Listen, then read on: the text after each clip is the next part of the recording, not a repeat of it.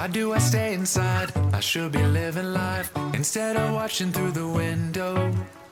No use in playing safe, not gonna hesitate. I know the storm is only Hey, it's the So-So Scrutiny podcast. I am Corey. This is my co-host Robert Main. Today we had a nice rain. Indeed. Well, not a nice rain. It's like sprinkling, but I like it. And special guest Ashley Weller. That sounds stellar. All right, that was kind of close to mine last week. Close. Was it? I what said was yours? Incubus Stellar. Oh. You want to try again?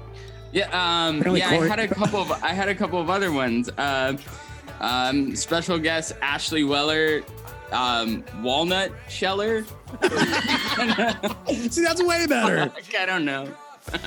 That's pretty incredible. Walnut Sheller. I like it. Like, walnuts. isn't that what that's what you say? I don't know. Good. That was good, Corey.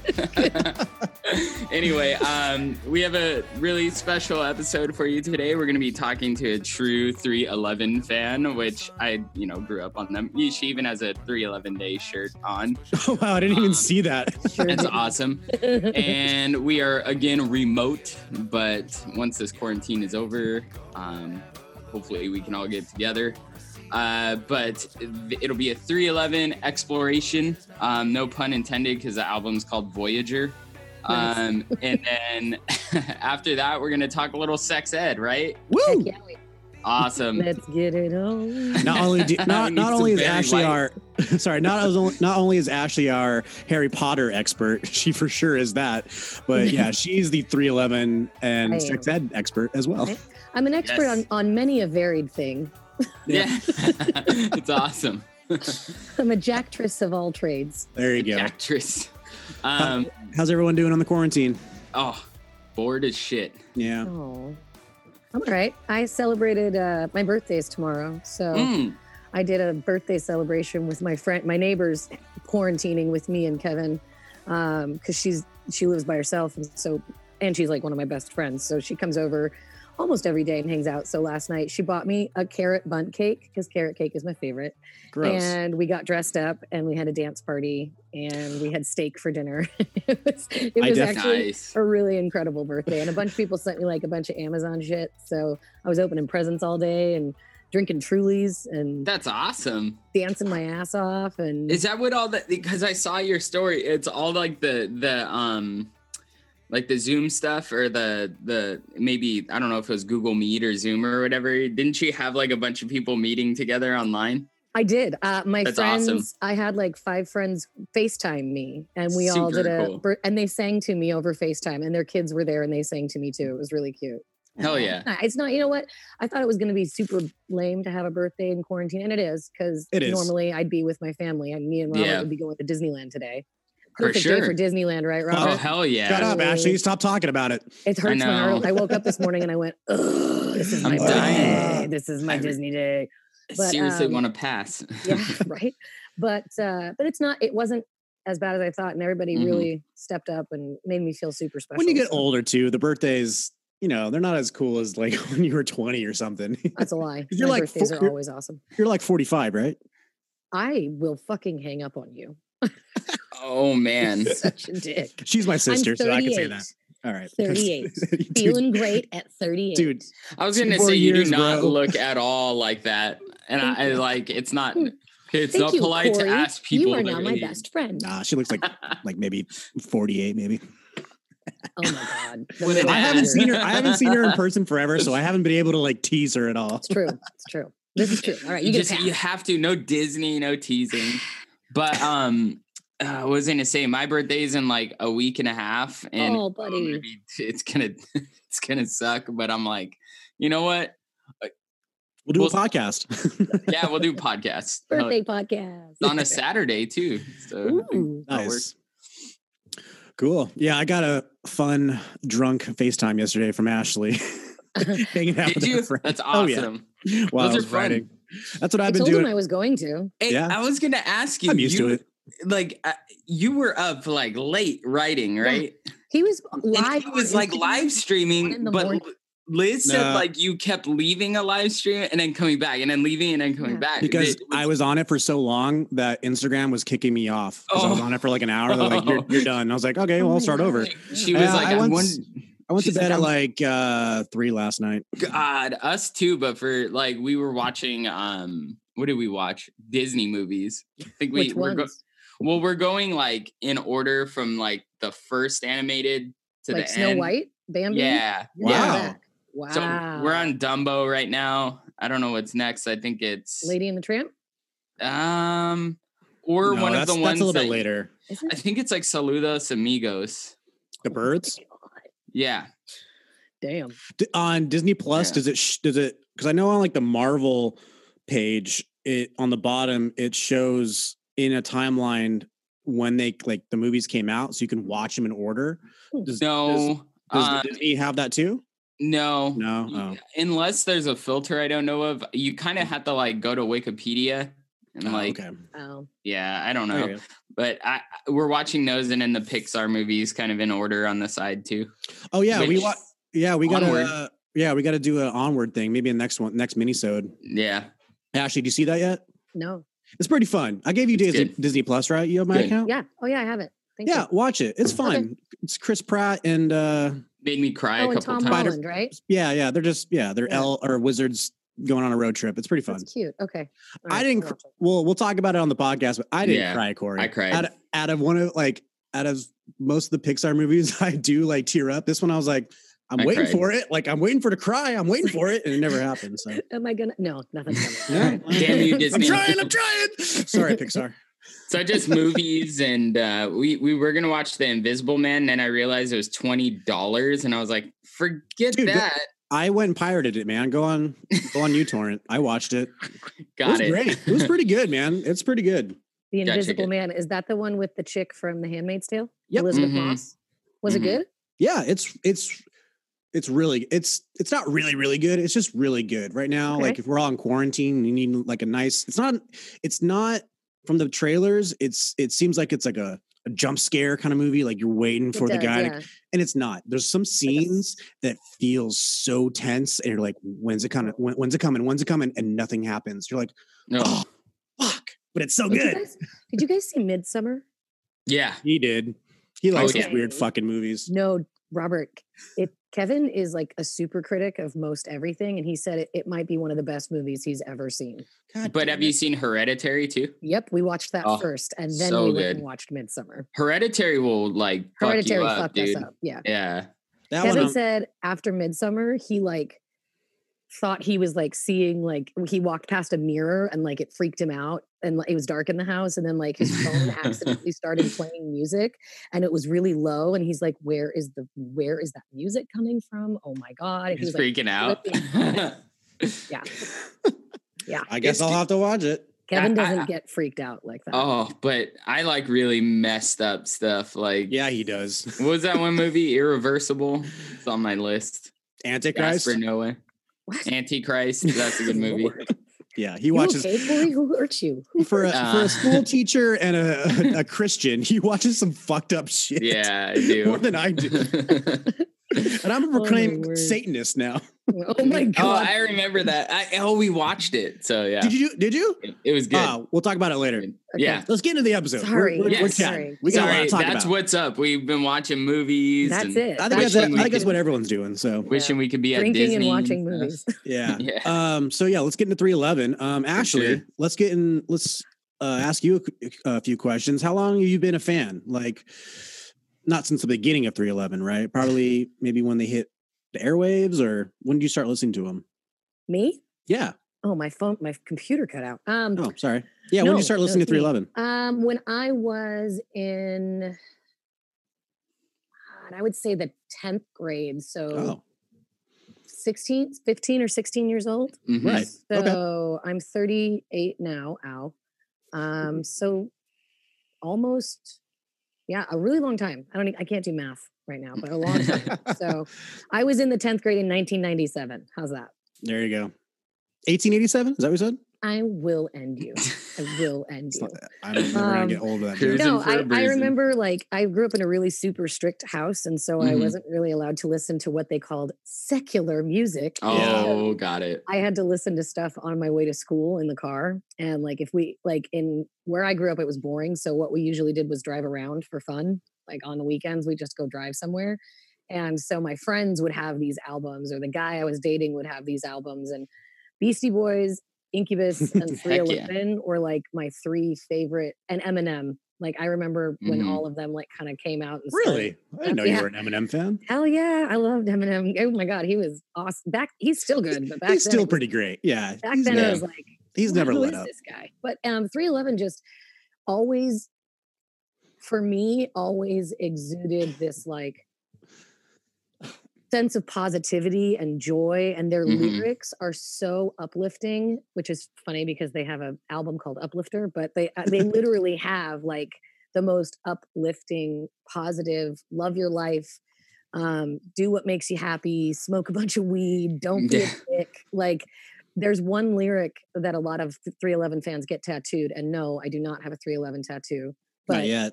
I'm not gonna. It's a little big. There's one lyric that says "Stay positive and love your life," and that's kind of the mantra of all the 311 fans. And that's cool. I love that. Yeah, I've loved them since I was allowed to listen to my own music. Ashley, where are they from? Omaha, Nebraska.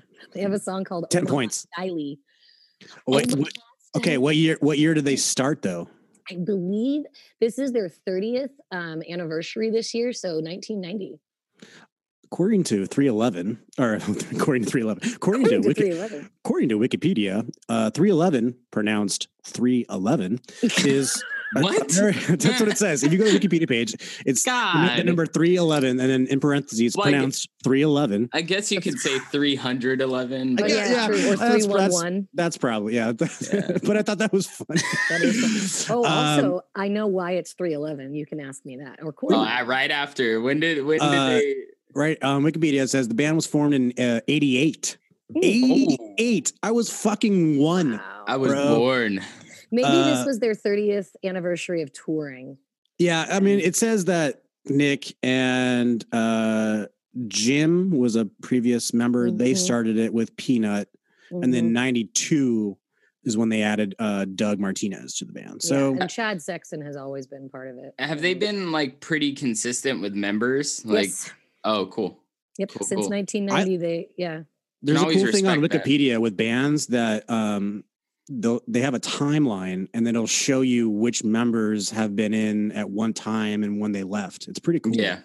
Yeah. 311, they are best fucking friends. They're like brothers, and they love each other so much. They go on tour every summer, and they never really got into like the hard drugs, drugs and alcohol. Like they never really, I mean, I'm sure living in LA in the 90s, like as young. They did coke. They did coke. For sure. But they never got into anything that caused them any sort of like despair or like breaking up. They all had like strong relationships with their wives and girlfriends. They all have kids. Like they just really love making music, and they've always just been really good friends and super grounded, which is so rare to find 5 people that mesh like that. And then be able to be popular. Right. Like think about how many like friends bands you know that do the same thing. They hang out and just make music and have a good time, but these guys are on like the biggest stage.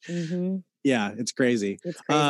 So you went to 311 Day in Vegas. I was telling Corey at the time, the quarantine was about to kick in. 311 was probably one of the only concerts, at least the last day, that was in the world. Fun fact, 311 was the last live show in the Western United States, west of the Mississippi. They were the last live show. They were the last show in Vegas to perform before Vegas shut down. I don't know about anywhere else, but we kept hearing about things getting canceled in the days like leading up. And I was messaging their tour manager, and I was like, are you guys like still going to go? And he messaged me back. He's like, yeah, we're not. I mean, it doesn't look like we're canceling anything. Like, I haven't heard anything. And So I was messaging the band members. Like, that's how nervous I was that this was going to get canceled. Like on Instagram? Yeah. And they message back sometimes. They're actually really good about writing back to their fans. But there was no, and then Nick Hexum got there 2 days early and he pointed to the marquee at the Park MGM and he said, "Hey, we're still here." So, I mean, I don't even know if they knew if they were going to keep going until they got there. And then it felt really weird in Vegas. It was very, very, very, very empty. We were staying at the Planet Hollywood and we were on I saw the 25th floor and like looking down onto Las Vegas Boulevard. It was dead. It was empty. It's terrifying. Walking through the casinos was really quiet and weird. And like, I mean, we just went about, there was nobody at the pool. We went to the pool one day and it was like, we were the only people in the Planet Hollywood pool. Like where rehab happens, where they did a reality TV show. Like we were the only ones there. I definitely partied there. Crazy. Yeah, it was kind of nuts. And then all the fans were like so thankful and you could just feel how thankful that we were. And then 311 up on stage kept mentioning it. And they were like, "We really appreciate you guys being here. Like, we really appreciate that you braved and it was sold out. I mean, there was maybe like 5 empty seats around us. Like, I mean, it probably sold out. Oh, it sold out a long time ago, but like people but like the day of, home. like when the tickets came out, it probably sold out the day of, right? Within like minutes. No, it takes about a month because you have to buy 3 days. You have to buy all 3 days. You have to? When the tickets originally go on sale, yeah, unless you buy them from someone who bought them, they make it so that you can't scalp these tickets. So I like that.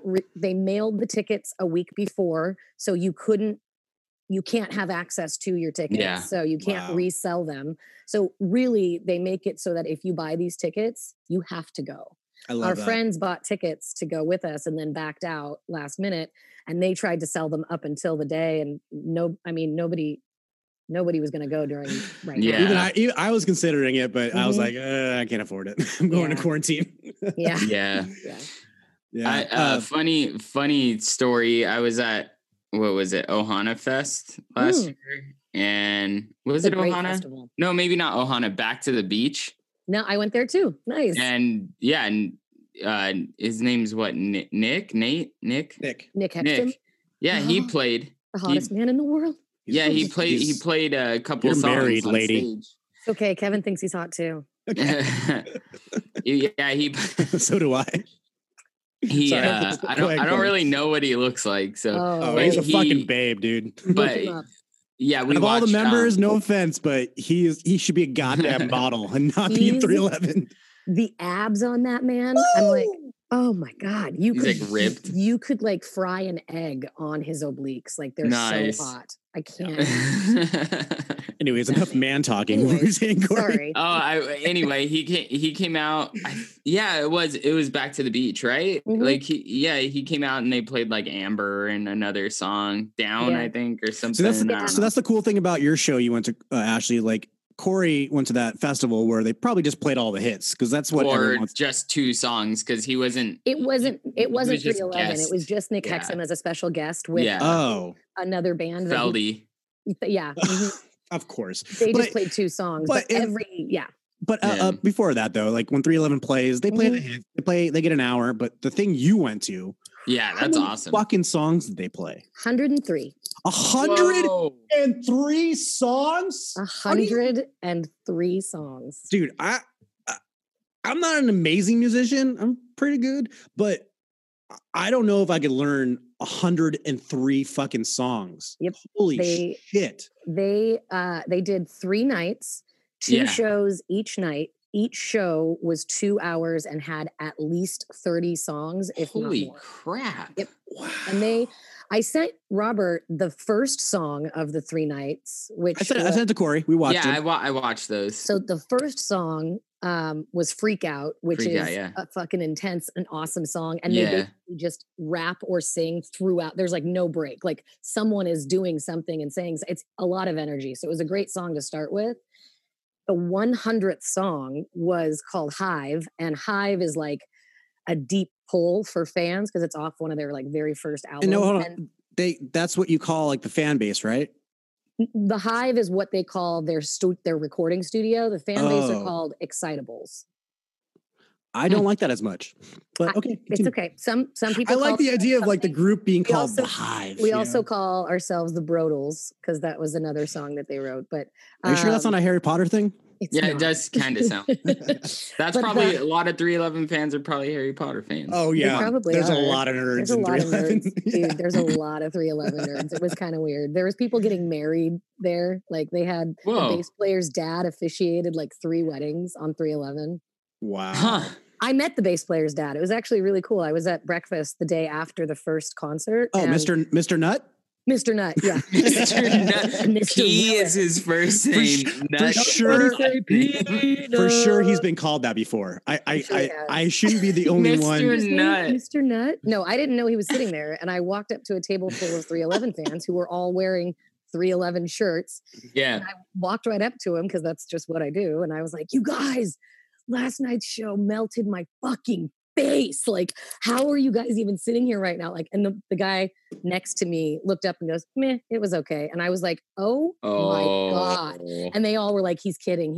And I was like, oh, okay, good. Okay, like, good. How good was that? And everybody was like, it was awesome. We were like elbowing because social distancing. So we were like high elbowing. Yeah. I went to the bathroom. I came back out and 2 guys at the bar wearing 311 stuff at our hotel, Planet Hollywood, which wasn't even near the Park MGM. So that's how many people were around. They stopped me and they go, "Do you know who you were just talking to?" And I was like, "No." They go, "That's Peanut's dad." And I'm like, "Oh my God." So I walked back over to the table with my tail between my legs. And I was like, "Mr. Willis, I am so Mr. Nut. Mr. Nut, I'm so honored to meet you." And he stood up and hugged me. And I was like, "Would you please tell your son that his music makes my heart happy and that I'm so grateful to be here?" He was like, he took my face in his hands and he goes, "I absolutely will. You be safe this weekend." And then I saw him on night 3 during Who's Got the Herb, which is only a live song. It's not on any album. And I walked down to him and he put his arm around me and he's like, "My new buddy." And we like danced to Who's Got the Herb. Wait, is that the song that goes like, "Who's got the herb when I'm hot or dry?" No. Come on. That's it. Yeah. It's not an album? Revolution like covers that song, I think. They do. It's That's not cool. It was originally a live song and now it's on their greatest hits, but it was originally just played live. Huh, that's cool. I love reggae though, like them and their reggae stuff's awesome. And Stick Figure is incredible too. Oh my God, I love Stick Figure. Just I keep trying to find concerts for Stick Figure. And I saw them at the Red Rocks Amphitheater. Oh my God, Corey. Crap. Fuck you. Holy crap. Fuck you. Seriously. Incredible. I don't listen to Stick Figure, but the fact that you've been at Red Rocks and I haven't. Dude. You can go fuck yourself. Corey, beautiful. Right in the ass. Did you get stoned? No, actually. Not at that show. That's a disappointment. How were they live? He was high on music. I was probably high because there was so much weed everywhere. It was really good. Really good. Like you could see Denver from like there. You could like there was like bobcats like walking on like the rocks above. And I've always wanted to go there. It was nuts. Me too. That's an unreal venue. I don't know. It's a bitch to get to and like a bitch to like park and like walk up and stuff. Worth but it though. It's way worth it. Nice. I was just gonna mention. I don't consider myself a 311 fan like Ashley. She's hardcore. Yeah. I like them. They come on K-Rock, on the radio. I'll turn it up. Fucking let's rock out at 311. Hell yeah. So as kind of like an outside perspective, I see 311 now almost like the new modern Fish. Right. Or the Grateful Dead. Yeah. Like they have these people like cult following. Yeah. I mean, the concert you went to, there's people definitely from countries coming, right? Oh yeah. People who didn't speak like very good. I mean, when you stand in line at these things, you start talking to people. The 311 fan base is one of the most loving, welcoming, positive fan bases. Kevin and I have now been to 2 311 days, both of them in Vegas. And every time we go, the bar right outside the venue is just full of 311 fans, and they're handing out bracelets and they're handing out merchandise for free. We got like 5 bracelets. Like, we became friends with people 2 years ago that we had dinner with this year and sat next to. Like, you stand in line to get in and you ask people like, how many have you been to? People bring their children, people got married. Like, it's such an intense fan base, but there's also like really, really weird people. I love 311 fans, but there are some like on the level of like Star Wars nerds. Yeah. Like, that's intense. Like now, that, if you go to Star Trek territory, you're no, then that it's that level dangerous. too. Like, I mean, okay, yeah, there are some people who there are actually 2 fans that I follow on Instagram, and they are probably the biggest 311 fans, and they made them a photo album this year called the Unity Project, and they actually got to meet with them the day before and give them this photo book that they made for them. And like they stand in front at every concert. Like you can see them in every video. I know exactly what they look like because they're in front at every single video. And they have 311 tattoos, and she makes 311 merchandise on Etsy, and he like does 311 art. I love Thursday, but I'm sorry. I don't you're not, dude. I'm sure you've drawn like a caricature of Geoff. Before, I'm terrible at drawing. The only thing I share with Jeff is a birthday, and I'm okay with that. Right. That's awesome. Happy birthday every year, right? Yeah. And then Thrice is my favorite band, and I don't go that. I go to their like signing and stuff and talk to them sometimes, but there's like this line that you can be a fan, and you do the meet and greets and stuff, but their job. I'm not gonna like. It's like a parent consistently pestering me at on like calling me every day. God, Mr. Corey, I just really want to thank you. It's Mr. Nutt. He's Mr. Nutt too. I just want to thank you for being such a great teacher. No, actually, I was kind of bummed. This is really, oh man, I'm going to reveal my nerddom. So I get excited for something, like when something's coming that I'm excited about, like when I got married, I would dream about it. And when I go camping, I dream about camping before I go. So before 311 Day, I had 3 dreams that I met them. Were they 11 minutes long each? Each dream was 11 minutes, and Mr. Nutt was the star of that. Mr. Nutt. I get the like Mr. Peanut. Mr. Nutt with his little monocle and the bass. Is that what Peanut's dad looks like? No, Peanut's dad looks like a member of the Grateful Dead. He's a tall, thin hippie. He was wearing tie-dye the whole weekend and like crystals around his neck. He's a hippie. What was your dream about? What were your I just dreams? met them. Every time I dreamt it, I was meeting them. One time Corey was curious. Have you met them? It was after the show. Oh. One time it was, no, I dreamt about it. So then at the concert, they said, hey, there's a meet and greet on the 4th to Saturday, and the show ended Friday. So on Saturday you can meet Nick at this weed shop.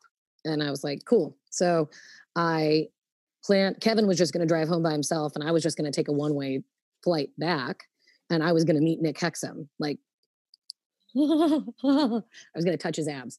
I would have gotten arrested. Oh my God. Worth it. And because of the COVID-19, they sent out a mass like text to all the fans and said, sorry, but the meet and greet's been canceled. I don't know if I've been more heartbroken in a long time. I was pretty heartbroken. This was a dream, right? No. That was real. I had 3 dreams that I met them. So when I went to 311 Day and saw that I could meet him, I was going to buy a one-way ticket and fly home by myself, and drive 5 hours home by himself. So I could meet him. And then they canceled it because of the coronavirus. And I was like, why? So, but you've never met any of them at all? Nope. Well, that's a bummer. I'm surprised. I'm surprised. Nutt, that's good. Mr. Nutt. Yeah. You did Mr. Nutt. I did meet Mr. Nutt, which is pretty close. Nice. Do you want to get into the album? Let's do it. For sure. So Voyager. 2019, right? What month? Well, I don't know when they came out. I want to say April, March. Okay, cool. So we're going back a little bit. July 12th, 2019. They dropped their first single, Good Feeling, around April, because I remember listening to it this time last year when I was in Cabo. Got it. Okay. But yeah, the full album probably came out in the summer. Oddly enough, at 311 Day, they debuted like 8 of these tracks, and they hadn't played them live yet. And they debuted them at 311 Day. And I will say, before we like judge the album itself, we're scrutinizing. I'm sorry, my bad. What a horse. Scrutinizing shenanigans. What podcast do you think you're on? Where the fuck am I? Where am I? Before we scrutinize the album, I will say that when I first heard this album, it took me a couple listens before I was like, okay, I can dig this album. It's not one of my favorite 311 albums, but that happens. Bands can't put out jams all the time or else they wouldn't be good bands. They would be Thursday does. Shut up, Robert. So and 4 years strong. So I continue. Thrice. Then I saw these Sorry. Then I saw these songs live. This album is meant to be played live.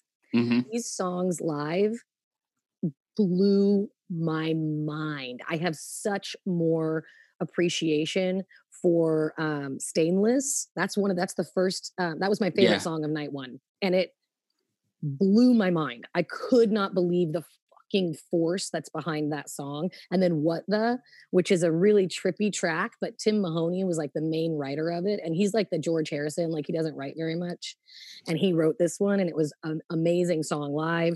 And then Dream State, and then they play, and Dodging Raindrops they played live, and it was like, this album, if I could grade it live, I would, but I can't. It was better live. You got a fucking creep behind you.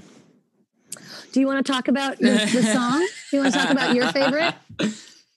We could do a plug for Kevin. If anyone needs fireworks, hit up Kevin and Ashley. Well, yeah. If anybody needs fireworks, Illegally. let us know. We got the good shit. Seriously. What's your favorite song on the Voyager album? Skip Voyager. Skip, wow. He says skip Voyager and go back to Mosaic. Okay, I might have to go listen to it. Yeah. Oh my God, it's so good. It's really good. He's telling me that he has to go somewhere really quick, so please hold. I want to find out where my husband's going to. All right. Where are you going? Corey, so you told me before I listened to the album all the way through, and then you texted me and said, dude, can you guess what tracks Feldman produced? It's okay. We're talking John. He's going to go lift weights with his bro. Sweet bro. Yeah. That's awesome. His bro has an at-home gym. Would you like to play golf on Easter Sunday with Kevin? He has a tee time, and he set it up for 4, and he would like you to join him. Fuck yes. He says, fuck yes. Best way to celebrate Jesus, right? Yeah. Golfing. Jesus would be the best golfer. The resurrection of the passion of the ball, the resurrection of the club. I don't know. Passion of the ball's kind of. He would only have. Sounds like a pour. Yeah, it does. Damn it! That joke's better than what I had. I said he only had 12 clubs. So now. Ooh, like 12 disciples. 12 yeah, got it. No, we were talking about. Corey, so we. We were planning this episode for a while, and we told, we're going to listen to the new 311 album, and Corey and I were texting, and he texted me. Hey, can you guess which tracks John Feldman produced? And I was like, without looking. Wait, what I said was what the fuck? John Feldman produced this album? Who I didn't even know. Feldman? He produced Mosaic too. That's funny thing. Before you explain who he is I didn't even look at the credits, and I'm like, wait a minute. You could just hear it. I was like, yes, this is a pot. Do you have a mini heart on for John Feldman, Corey? No. I have a love-hate relationship with his work. I don't hate him. I think he's a cool dude, but I have a love-hate relationship with his work. Okay. Am I going to be disappointed? No. Here's the thing with John Feldman. Okay. Main guy of Goldfinger, been pop rock guy forever. I mean, they make great songs. I will tell you why this makes sense then in a second. Go ahead. Yeah. Growing up, John Feldman definitely made some of the best albums I listened to. I mean, The Used. I think he did Story of the Year. I mean, so many albums. A ton. Blink. But then once I got into my 20s, he started doing records. What's that? You mean your emo phase? No, it's post emo phase, post hardcore emo phase. Sorry about that. Kevin's texting me about golfing.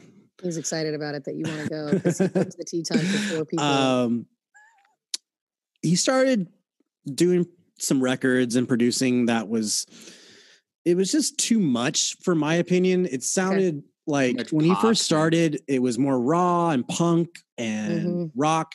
And then he started getting these kind of pop influences and starting doing like synth stuff and beats and stuff. And I was just like, I'm not digging it. And since then, like what Corey said, I have a love-hate relationship with this guy. Okay. I think he's probably hands down one of the best pop rock producers out there. Like no question, like what that guy does and what he's produced out of his studio is incredible. Yeah. But sometimes he takes it to the extreme. So when he said that, Corey said, "Hey, Feldman," I was like, "Oh shit, let me go re-listen to this and see what tracks he did." I definitely made a connection with this record and the last Blink record, because the last Blink record was definitely, I mean, they've had some reggae influences with like Travis Barker kind of side. Yeah. This last record had quite a bit more. And I was, and when I got that in my head, I'm like, okay, which record came first? Did the Blink record because also too, the 311 record, as much as it is diverse and there's so many like different kinds of music. And that's true, by the way, side note, that's true. If you actually go and listen to 311 albums, not on shuffle, but like an album from start to finish, the variations of songs and music types and influences, that's a vein that's ran through their albums. This isn't like they decided in one album that they were going to change it up. That's just them. That's just who they are. They have no structured identity. They're not reggae. They're not ska. They're not pop. They're not rock. They're not rap. They're prog. I would argue. I'd argue saying that they're all of those. Exactly. They're all of them. Let me back up a little bit. I want to preface this to people that might look at 311 like, oh, 311, like some people, Amber. Oh, okay. Yeah, some people look at that band like, oh, maybe not douchebag rock, but they don't appreciate it. Right. You got to. This band, how long they've been doing shit and making money, and then be able to put in 5-6 different kind of genres in their music and be able to do it and not sound like each song is a different genre. Like it all blends. Sounds like 311. Yeah.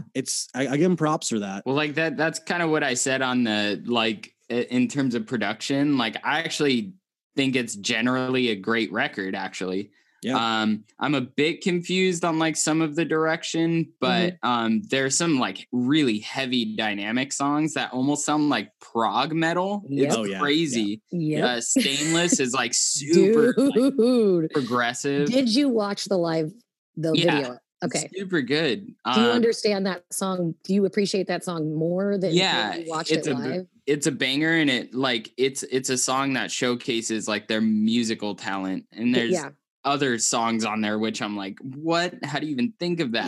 Like, that's crazy. And then they got to remember another 100 songs. Yeah, that's fucking crazy, right?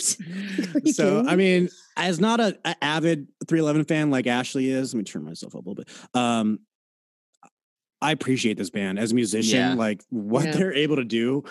There is such a small percentage in the music industry that this is allowed, like to last this long, to have a fan base this dedicated and be able to span 6 different genres and be able to blend it. I give them props. And generations of people. There was every age human at 311 Day. Like, and they're still making them. Questioned a little bit of the children in the gigantic Park Theater hot box that it was, because everyone was smoking weed, but. Totally. How many shows did we go to, Ashley, back in the day? Dude, we went and saw 311. Dude, do you remember the show? I remember now. We went and saw 311 on Halloween with Alien Ant Farm at the Universal Amphitheater when it was Universal Amphitheater. That's right. When it was closed. Yep. I remember that show very vividly. And they were all dressed up in costumes. And Nick had bleach tips. And then Alien Ant Farm came out as Oompa Loompas.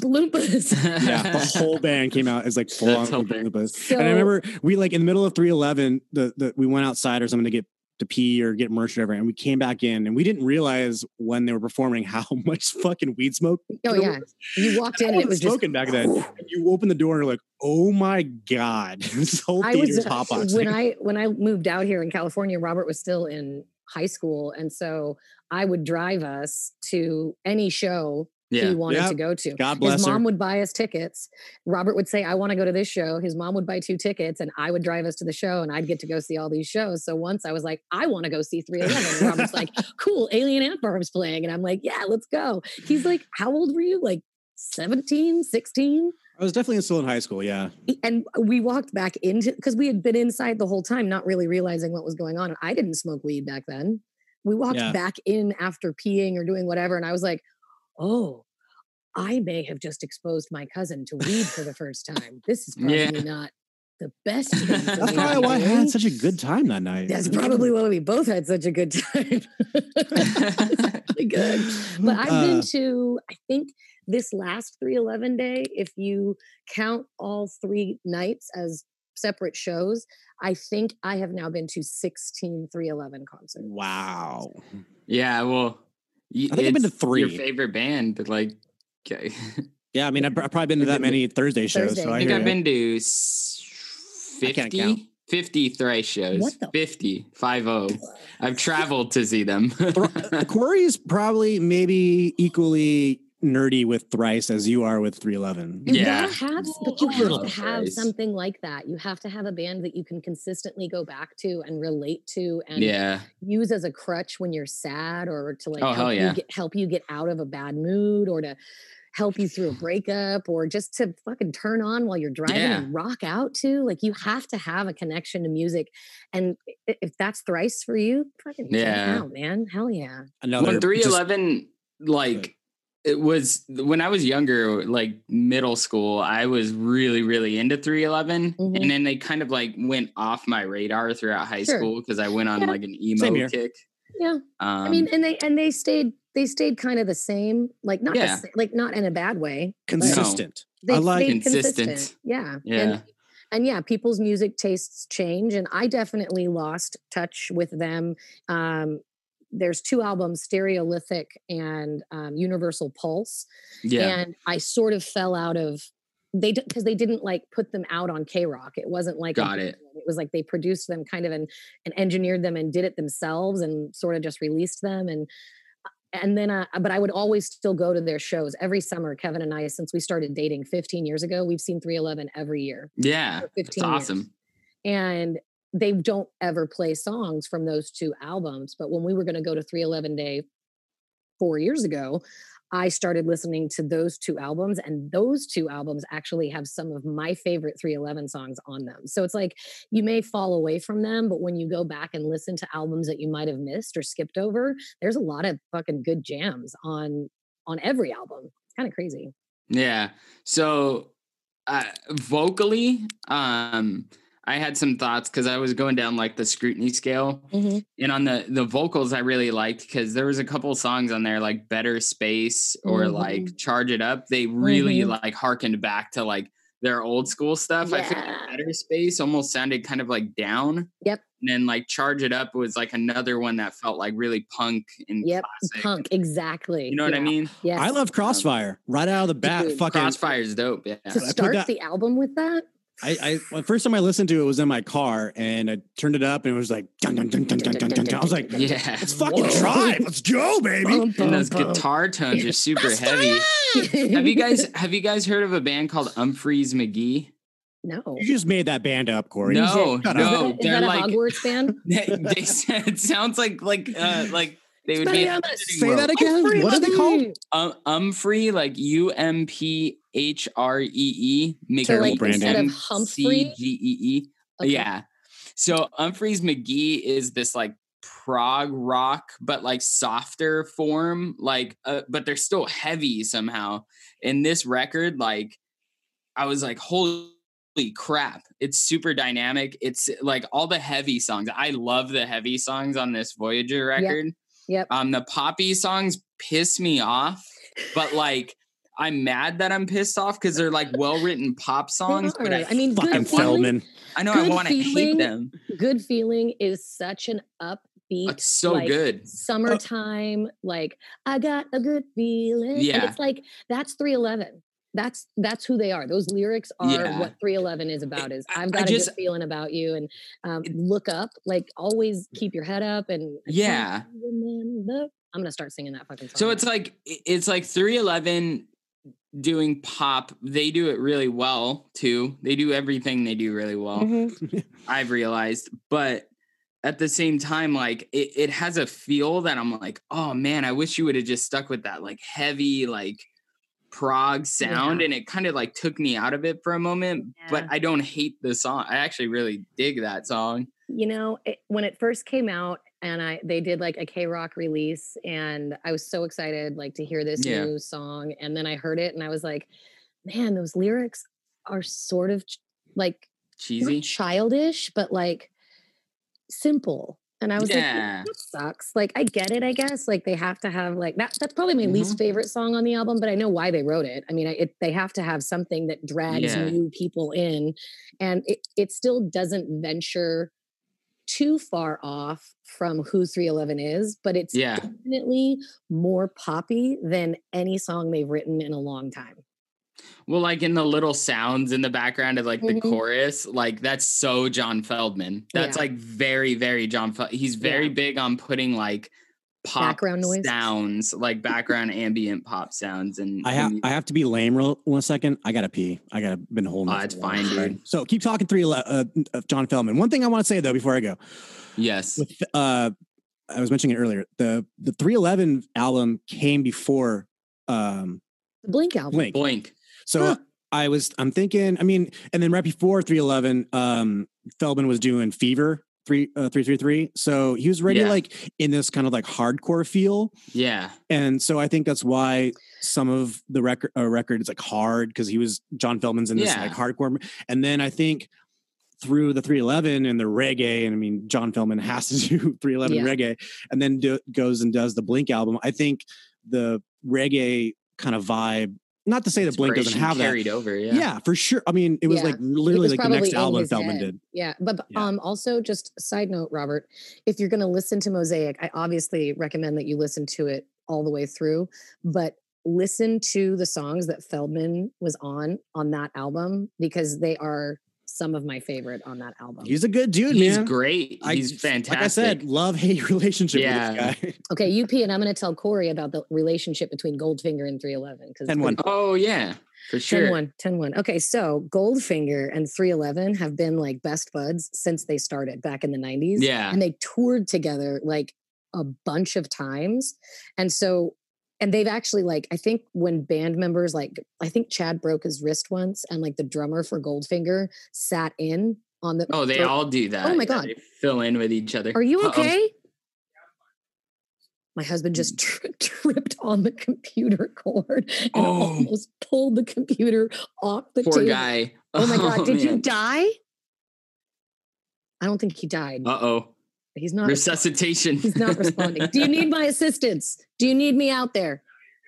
Okay. That freaked me out of it too, because I was like, "Oh, the computer." But Ashley, are you okay? Sorry, guys. Sorry, folks. Yeah. Okay. But anyway, so they have actually been friends since the inception of 311. So that's and they've worked together on past albums. If you go look that guy up, I recognize his name because he's on numerous albums with 311, like the Universal Pulse album I was talking about, and Stereolithic. He's on that those two albums as well, and they're fucking good. Yeah, and I mean he definitely knows what he's doing, and he makes bands big. That's his thing. Like he's really good at that, and like I can't blame him for that. I don't want to be one of those like punk rock kids, because I sometimes tend to have that. It's like punk isn't like it's not like a music or a look. It's like, it's a mentality. And like he in itself is a punk rock kid, because he's like, fuck, I'm going to make money making these bands big. And he does. And I love that about his music. It's just Feldman. Yeah, some of it can be irritating. On top of that, he does Goldfinger stuff still too. Yeah, I was telling Corey that 311 and then Goldfinger have been like friends since the inception of 311. For sure. And like I think Chad broke his wrist once, and the drummer for Goldfinger sat in on tour, and they've toured together a bunch. And Feldman's actually on a bunch of 311 albums, not just this one and the last one. Like he's done at least the last 6, he's had at least his hand in one thing. So they've been friends for a really long time. Goldfinger is super sick. I love Goldfinger. Like they're one of the like my forays into like punk rock and like. See, I didn't get into them. Like I like them. A couple songs, but when they came onto my radar, like in high school or whatever, I was like, yeah. I thought I'd listen to Newfound Glory. Yeah, you were already kind of in that like mode. Yeah. Totally. I got it. I dug it, but I just it wasn't Superman kick-ass song. Hey Corey, I just want to mention one second because I just went to the bathroom and I totally forgot about our new. And he thought about you while he was. Is your pee like too yellow right now? Yeah, like you need to drink more water, Robert. I didn't. Okay, go ahead, Sorry, dude. Continue. I was in the bathroom and I realized we didn't have. I didn't mention our new unofficial sponsor. Your penis. Oh my god! All right, I'm gonna take that part out of. Come on. No, the CDC, Mr. Nut. Funny enough, the new unofficial sponsor of the So Scrutiny podcast is the CDC. Fauci called me yesterday. He's like, dude, I know you're doing the podcast tomorrow. Really make sure tell everyone to wash your hands. Love me some Fauci. That's what I just remembered because I just peed, washed my hands. Got it. And social distancing and all that stuff. Yeah. Thank you, Fauci. Thank you, Fauci. Go Fauci. We were texting late night. I was, 3 a.m. I was. Yeah, right. He's up. I mean, he's up. He has to be up. So. He's up. So, anyways, what's he doing? Nothing. Look at everything. Okay, so this album, because we have to get to sex ed. So yeah, for sure. This album, like I said, not my fave. And even though I loved it live, I still gave it an 81.5. Yeah. That's pretty high, man. What'd you give it? I gave it 82. I actually gave it higher than you, Ashley. How about that? I mean, I really gave it high marks on the produced side, obviously, because of Feldman. Yeah, for sure. That's funny. That's where I gave it the lowest scores. The bass. I gave the bass yeah. really high. Mr. Nut is just the best. Born to live. Oh my god. No, it's yeah. You should have seen the fucking Park MGM with 5,000 people going, oh yeah. Oh yeah, so good. Oh yeah. So Nut Jr. really did the Nut Junior, I like that. I'm never gonna forget that. 311 and Peanut is now just gonna be like, Guys, the best drums is on Space and Time. If you haven't gotten into that song, the drums on Space and Time, I don't know what he's doing. And also on the drums on Space and Time are my favorite. It's like he does this backwards drumming. And Chad Sexton, if you ever get a chance to watch what he does during his solos in concerts, crazy. Oh my God, at the show, oh my God. So every time they do 311 Day, every member gets to do like a 5-minute solo, obviously. Yeah. What else are you going to do? Except for Nick and SA. They just hold on. Audio eye roll. There you go. Okay, the audio eye roll. So when Chad does his solo, he's not like Tommy Lee. He doesn't go upside down or anything. But it's pretty awesome. I've fucking seen that and it's awesome. Right? He does all this cool drum stuff and he has all these different machines that he's using. And he's got 2 big, huge bass drums and he's got triangles and cowbells. He fucking, for the first time ever, started playing. And all of a sudden I hear this tiny little, oh yeah. Do, do, do, do. Never much faith enough on miracles. And he's really scared. And he got the whole audience to sing Bruno Mars with him. What the fuck? Yeah. It was crazy. You make me feel like, and he was so scared with his little voice. And then everybody in the audience started to pick up and look around and go, is Chad singing Bruno Mars right now? And so we all sang with him. And at the end, everybody gave him. Does he not sing backup at all? Oh. Interesting. Probably super shy. Mm-hmm. Yeah. But okay, he's 50, might as well, right? Yeah. I gave the record something different and I have a little note at the end. 89%. Wow. I really, really like the record overall. The dynamics and the choices kind of confuse me. It's a frustrating record, but it's a really good record. I feel like they did that on purpose. Sure. And I've actually been coming back to it a lot this week. I've just been putting it on and listening to it. Which is your favorite track? Stainless? I don't know, because there's some songs on there that remind me of CKY, and I'm a huge CKY fan. Oh my god! Their guitar tone, at least, yeah. I think there was definitely. I forget what song it was, yeah. but there's definitely. God, I should have brought this up. I thought about it, making a mental note. There was a song on the record at the end of the song sounds just like The Used. It's like this, like awkward, handsome. What's that song called? Oh, I don't. You know what I'm talking about? No. It might be. I think I could tell you what song it is. Hold on one second.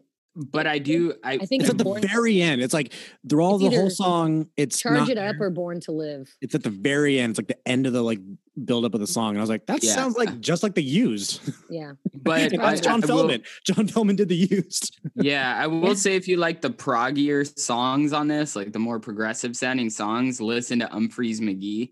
Okay. Because they're awesome. I don't know if they really write anymore or do music anymore, but they're super good.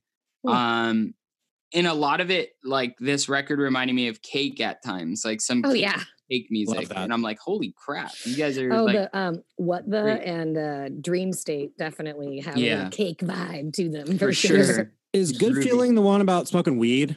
No, that's oh my god. Is that Good Feeling? No. You've got a big cup, baby, let me fill it up. It's like the super smoking poppy that one. Good weed, getting high, we are stoners. That's what the, and like I said, Tim Mahoney wrote that, and Tim Mahoney is the biggest pothead out of all. You guys hear that? Would you fart? No, I'm playing music. I'm just making sure my iTunes. Yeah, it's What the.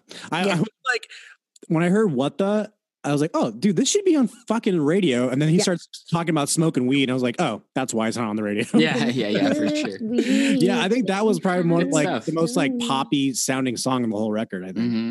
Yeah. But it was good. I recommend it. Voyager 311. I know it came out like further back in 2019. It's the last one. If you're not a 311 fan. I don't know that I would start here. No. Yeah. If you're not a 311 fan, this is not the place to start because the two biggest. It's not a bad record, fans, though. No, it's not. It's just not great. The album. And I love you, honey. Have a good workout. It's not the album to start your 311 voyage. Well done. That's not the album to do so. In your voyage. Yeah, I would definitely. What would you say then? Oh God, Transistor is really good. What about like the greatest hits? Just fucking get them all out of the way. Yeah, you could. Yeah, you could do that. The greatest hits are actually great because they have more than just the 10 that they play when they go on tour. I also really think Mosaic, if you listen to it, it probably created more new 311 fans than any of the last albums in the 10 years in the last 10 years. Yeah. Mosaic was amazing. You guys should listen to it. Check that out. It's on the list. Any last thoughts? No, just I do. Ashley, I'm curious. Do you know how much Nick Hexum is worth? Well, I mean, I think his abs are insured at like $7 million, and if they're not, they should be. Fuck me. And his eyes are 1 million each. My God. I would guess. Because these guys are fucking raking it in. Like, as much as they aren't like in pop on the radio and stuff, these guys, Jesus, they tour. They are a touring. They have not stopped touring. How much were those fucking tickets? Actually, pretty reasonable. So, if you break it down, each night was $60. Wow, that's not bad at all. But still, I mean, how big is that venue? 10,000? No, it's like 5,000, 4,500. That's still maybe? times 3. Mm-hmm. I mean, And then the merch, you guys, they had an entire ballroom, ballroom of merch, and it was gone the second day. Like, I'm lucky I got this. This wasn't the shirt I wanted. I'll just put it out there. This was not the one I wanted. I like it though. It looks like a Bernie shirt. Yeah, it does. It does, huh? It does. Yeah. That's another unofficial sponsor, Bernie Sanders. Bernie Sanders. Feel the burn. Go listen to Corey. I am once again. I was actually Bernie on the other line. 311. Once again. You put the hands up once again. Or asking you Once to do again. the Social Security You podcast. sound like the Cookie Monster. The Social Security podcast is the 1% of the 99% of the podcast. Thank you. Corey, poor guy, man. Corey, Love you have a that guess for Nick Hexum's net worth? I already know it. You told me. Oh, I did tell you. He's the only one in 311 I find a net worth on. He's worth about almost as much as I am. Like almost.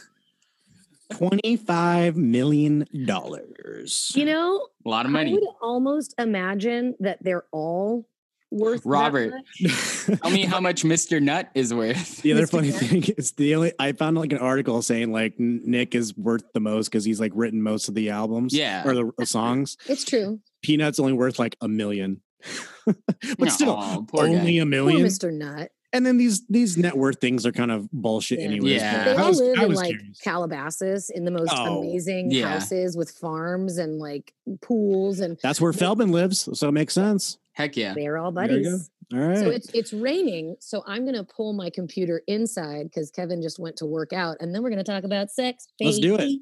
Let's talk about you. Yeah, so everyone thought this was a pretty good record. Go check it out. While she's doing that, let's do just a quick if you haven't seen us on Instagram or Facebook, check us out. Rate and review us on iTunes. And I've been trying to push this as much as I can. Tell a friend. Like, yes, much social media is out there. That's fun. That helps promote us for sure. But the word of mouth, that the only way this kind of podcast works is word of mouth. So if you think our dumb voices are cool, tell a friend. Yeah, if you don't think they're cool, just tell them to listen to it out of curiosity for how dumb they do sound. No, if they think we sound dumb, shut the fuck up. Don't tell anyone. Obviously. But if you like us, tell everyone. It's like a freak show, but voice version. And then, also if you have ideas, albums, movies you want us to review, send us a message. Like, we're more than welcome. I mean, in quarantine, we're doing these mini episodes and doing retro reviews. So, or if there's like a really bad B movie that you want us to watch, please let us know. Corey will watch that. I'll watch the good movies, and then Corey. I love it. Yeah. I'm a huge B movie fan, by the way. Not like the B movie, that stupid DreamWorks movie, but like Seinfeld movie. Like B. Not Seinfeld as a B, but B-rated movies. Seinfeld as a B. What else? All right, so let's get into sex ed. So let me set it up a little bit. Ashley not only is an expert on Harry Potter and 311, but in sex. And I think it's partially because of my Nana, or our Nana. Oh, massively because of Nana. And she's I'm still working on trying to get her on the podcast. I know we've been talking about it forever. She is 82 years old, so we gotta go at her pace, but she will be on eventually. But she has been, our Nana has been on the forefront of sex ed and STIs and HIV, really focused. Yeah, really for on sure. HIV for sure. But that's definitely, paved a great road for you, Ashley. Yep. Why don't we set up a little bit like when you started doing this stuff, like your school and when you started doing classes? So I'll give you the spiel that I give the kids when I go and talk, and I sort of introduce myself. Mrs. Weller, what you gonna talk about us today about sex? Yeah. So I usually start off by telling them my name is Ashley, and I have been teaching kids and teenagers and young adults about sex ed for about 10 years. And when I was growing up, I wasn't allowed to take health class, and I was raised in a very conservative Christian household, and I wasn't allowed to take health class, or I really had to monitor the science classes that I took. And during health period, which every ninth grader or you're supposed to take it once in high school, which, by the way, I find absolutely horrifying that you only take it once. Yeah. It's another. I think in high school, not only was it once, but it wasn't even like a semester. It was like a half a semester or something. Yeah. Do you remember that, Corey? It was half. I think driver's ed and health. That's what it was. And it was the same fucking teacher. I met Liz. Oh, that's cute. We were actually a married couple in sophomore year in one of our skits that we had to do for health, but lame class because it was like super short. We didn't learn about, I feel like health class, like especially now, and you can speak to this, but I feel like it should be more, there should be more of it because our world's a lot more sexually dynamic now. I actually wrote a paper on it, and they do comprehensive health and sex education from kindergarten through senior year in Norway and Sweden.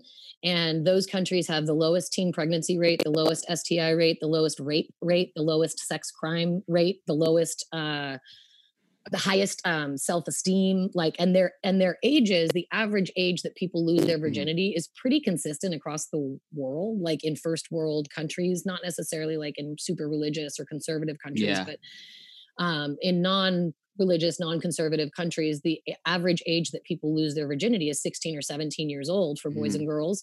And that's across the board. So giving people sex ed isn't going to make them have sex sooner. It's just going to make it safer.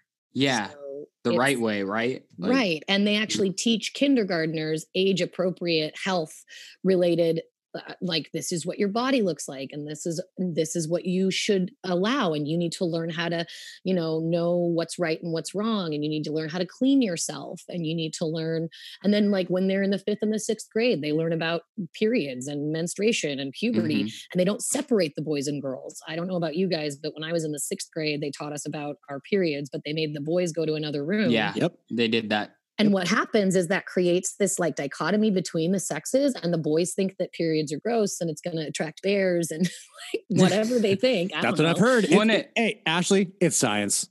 It's science. It's science. I feel like it also perpetuates like a sense of like hyper masculinity and like this separation between, male and female. And it's kind of like damaging. I feel like, oh my God. Yeah.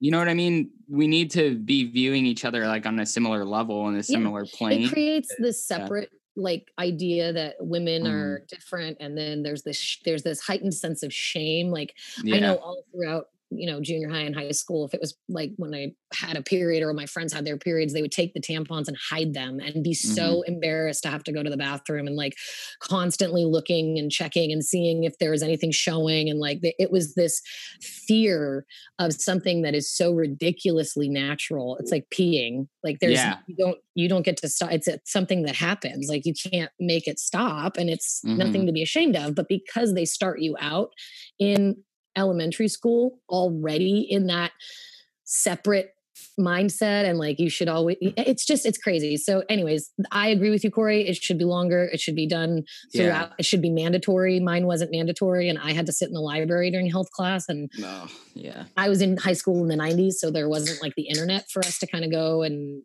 check out. So when I graduated high school, I moved to California, and I lived with my Aunt Linda, who's very like open and progressive. She was raised by Nana, and she would like hide condoms in my dresser and like let me know if I needed to talk about sex. I could talk to her, and I'm like 18 going, I can't talk to anybody. This is awful.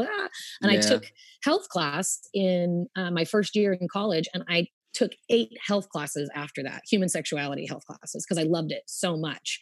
And when I met my husband, he had taken a human sexuality class at OCC, and he's like, you have to take this class. It's so awesome. It's so good.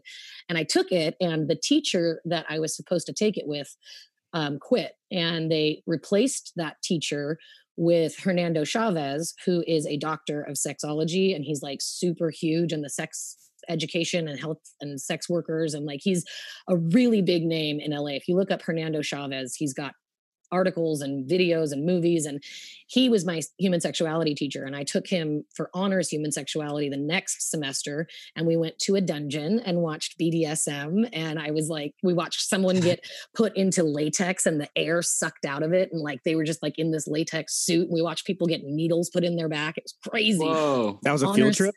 It was a field trip to San Francisco. Yeah. That's crazy. Wow, San Francisco? Yeah. We went to a sex Not crazy. Conference. I'm not going to say it's crazy. No, That's no, interesting. it was nuts. Yeah. We went to sex conference. Did you have to pay for it, or did the school pay for it?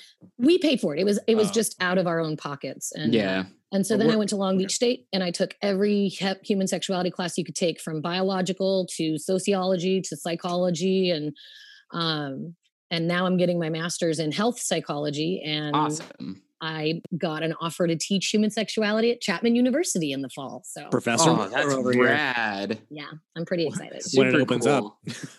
I know. Hopefully it opens. He sent me an email and he's like, this offer is contingent on the fact that we will be open. I was like, yeah. That's so cool. Like I think it's something that has been taboo for so long, but like we're starting to kind of understand like the importance, and I know we're just scraping the surface because there's a lot that we like, not to mention, I think boys need to be taught. You're a teacher, right? Boys need to be learned. Boys need to be learned. Well, like they need to learn to be respectful and like know boundaries and stuff. And I don't think that's taught enough. Like, no. I know like there's like the big, like no means no, but like guys also need to learn to like not even really go there if they, you know, if they're not given the signals like very obviously. Yeah. A lot of the times it's what the media portrays. There's a lot of, kids tend to get a lot of their information about relationships. I mean, that's how I learned how to make out was from television. Like nobody tells you how to make out in health class. It's like, and now especially with the media that we can access and the media that children can access. And I don't even mean to like take it down this road, but porn is so accessible. Oh, and it wasn't when I was growing up. There, like you had to watch the Playboy channel on Scramble and thought you maybe saw a tit. Channel 99. Channel 99, channel, maybe. You remember that? The Spice Channel. Or you the just see the previews of girls like pretending to be hot, and then you're like, oh. Or back in the day with LimeWire, where you had to like take a day to download one photo, and then you would download it, and it would be a virus, and your computer is screwed. Your everyone knew that you were downloading porn. Yeah, and I'd love to hear your kind of opinion on this, but like I think like a lot of times porn like gives like this kind of like I'm not trying to like jab at the porn industry. Porn is like watching Mike Trout have sex. Like it's the best of the best, biggest dicks, biggest boobs, like the best of the best. And we're not Mike Trout. Like don't expect to be Mike fucking Trout in the bedroom. And they're acting like it's not like they're great actors. I get porn actors and actresses give a lot of shit that they're bad actors. They're fooling me. I don't know. Yeah, it's Corey. It's an interesting question. I actually did a speaking engagement at Chapman University about 6 months ago, and the woman who was speaking right before me was an advocate to outlaw pornography. And she actually wants me to do a Zoom presentation to her class about STIs, which is what I do best. That's like my specialty, is talking about scary diseases and making them funny. We'll give you that in a second. We'll scare people in a second. It will scare people in a second, but I make it approachable. I make it funny. I make it, I make people able to kind of connect with it in a way that is maybe not what they're used to. But this woman is, not to knock any religion, but she's Mormon. She has about 6 kids.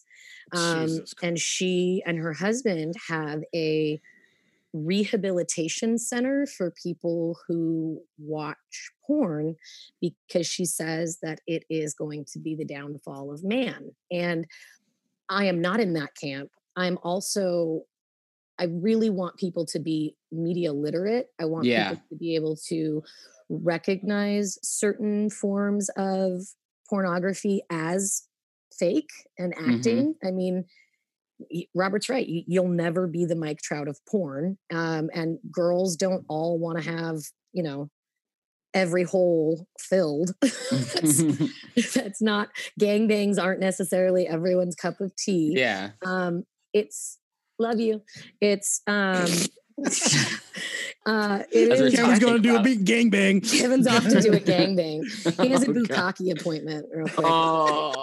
I feel like the problem is that there is so much taboo around sex. It's gone to this extreme because we don't talk about the normalcy of sex and how sex is different for everybody, and how some people can't have an orgasm from regular sex. So they have to have oral sex, or they have to be penetrated in different areas in order for them to have an enjoyable time with sex. And we don't talk about how there are many different ways for people to enjoy and feel sexually stimulated other than just vag and peen. Like, it's so unfortunate that society has turned sex into this taboo topic, and the first place they go is it's pornography's fault, and a lot of it is. Yeah, definitely. Because no one tells you what normal is. If that's your only reference point is what you're seeing and what you have access to in the media, how is that person's fault that they do start to feel like the only way they can come is if they have 4 girls, or if they get choked, or if they have a rape fantasy, or like right now the top porn search. Do you know what the top porn search is right now? What is it? I don't know if you're ready. Mr. Pete, Mr. Nut. Mr. Nut. It is Mr. Nut. No, it's mom and son. Oh, huh. Yeah, it's heartbreaking. Like, good Lord. And 5 years ago, it was lesbian porn, which to me, I'm like, well, yeah, who doesn't want to watch 2 beautiful women be beautiful? Like, that makes sense to have that be the number 1 porn search. But yeah, it's mom and son. And it's some Freud shit? No, Freud it's shit, Oedipus. right? That's Oedipus. Oh. What? I thought Freud was all about you were in love Freud with your mom is all and about, stuff. that, and also like your penis is an extension of your masculinity, and all women want to be male and whatever. Yeah. Freud was fucking weird, man. Yeah. You ever take a class on Freud and you will realize why he's not really talked about much. Any of those philosophers. I feel like he's talked about a lot. Philosophizing. He's not. He did, but sex was one of the things that he talked. He was the first person to say if a woman had hysteria, she needed to be stimulated, and she would go to her doctor, and basically her doctor would like use a dildo and like make. Oh my gosh! Yeah, that's crazy. Is there? Can you send me a link to Pornhub for that? Can I watch that? Mm-hmm. Yeah, for sure. Yeah. Thanks. The old porn with Freud. They have like Mr. a dildo Nut. machine. Mr. Nut is the star. But anyways, I was just saying, like, I learned how to make out by watching TV. Yeah. Right? Kids, and that's like back in the 90s, early 2000s, the access to the types of media that children have right now isn't good. I mean, you can go on Pornhub on any computer and do a private window and no one knows you're on there. And it erases your history and no one knows you were there. And the type of things that come up, the first page. Oh, it's gross. Yeah. It's terrible. And so, of course, children and men and women have this unrealistic expectation of sex is because the only thing we're teaching them, we're letting them be at their own devices. And that's dangerous. So if you're able to sort of at an early age, elementary school, junior high, high school, talk to them about this type of sex without shame and without anger. And you can't say, oh, sex is bad and it's only for gay. No, it isn't. If that's the type of sex you want to have, just make sure that your partner wants to have that type of sex. Like it isn't something to be shamed. It's something to be explored and to be educated on in a really calm and straightforward scientific manner, just like you would teach driver's ed. It's funny. I use driving as an analogy for my sex ed classes. I didn't realize that you guys had that in the same class. It's actually really funny. Yeah, we did.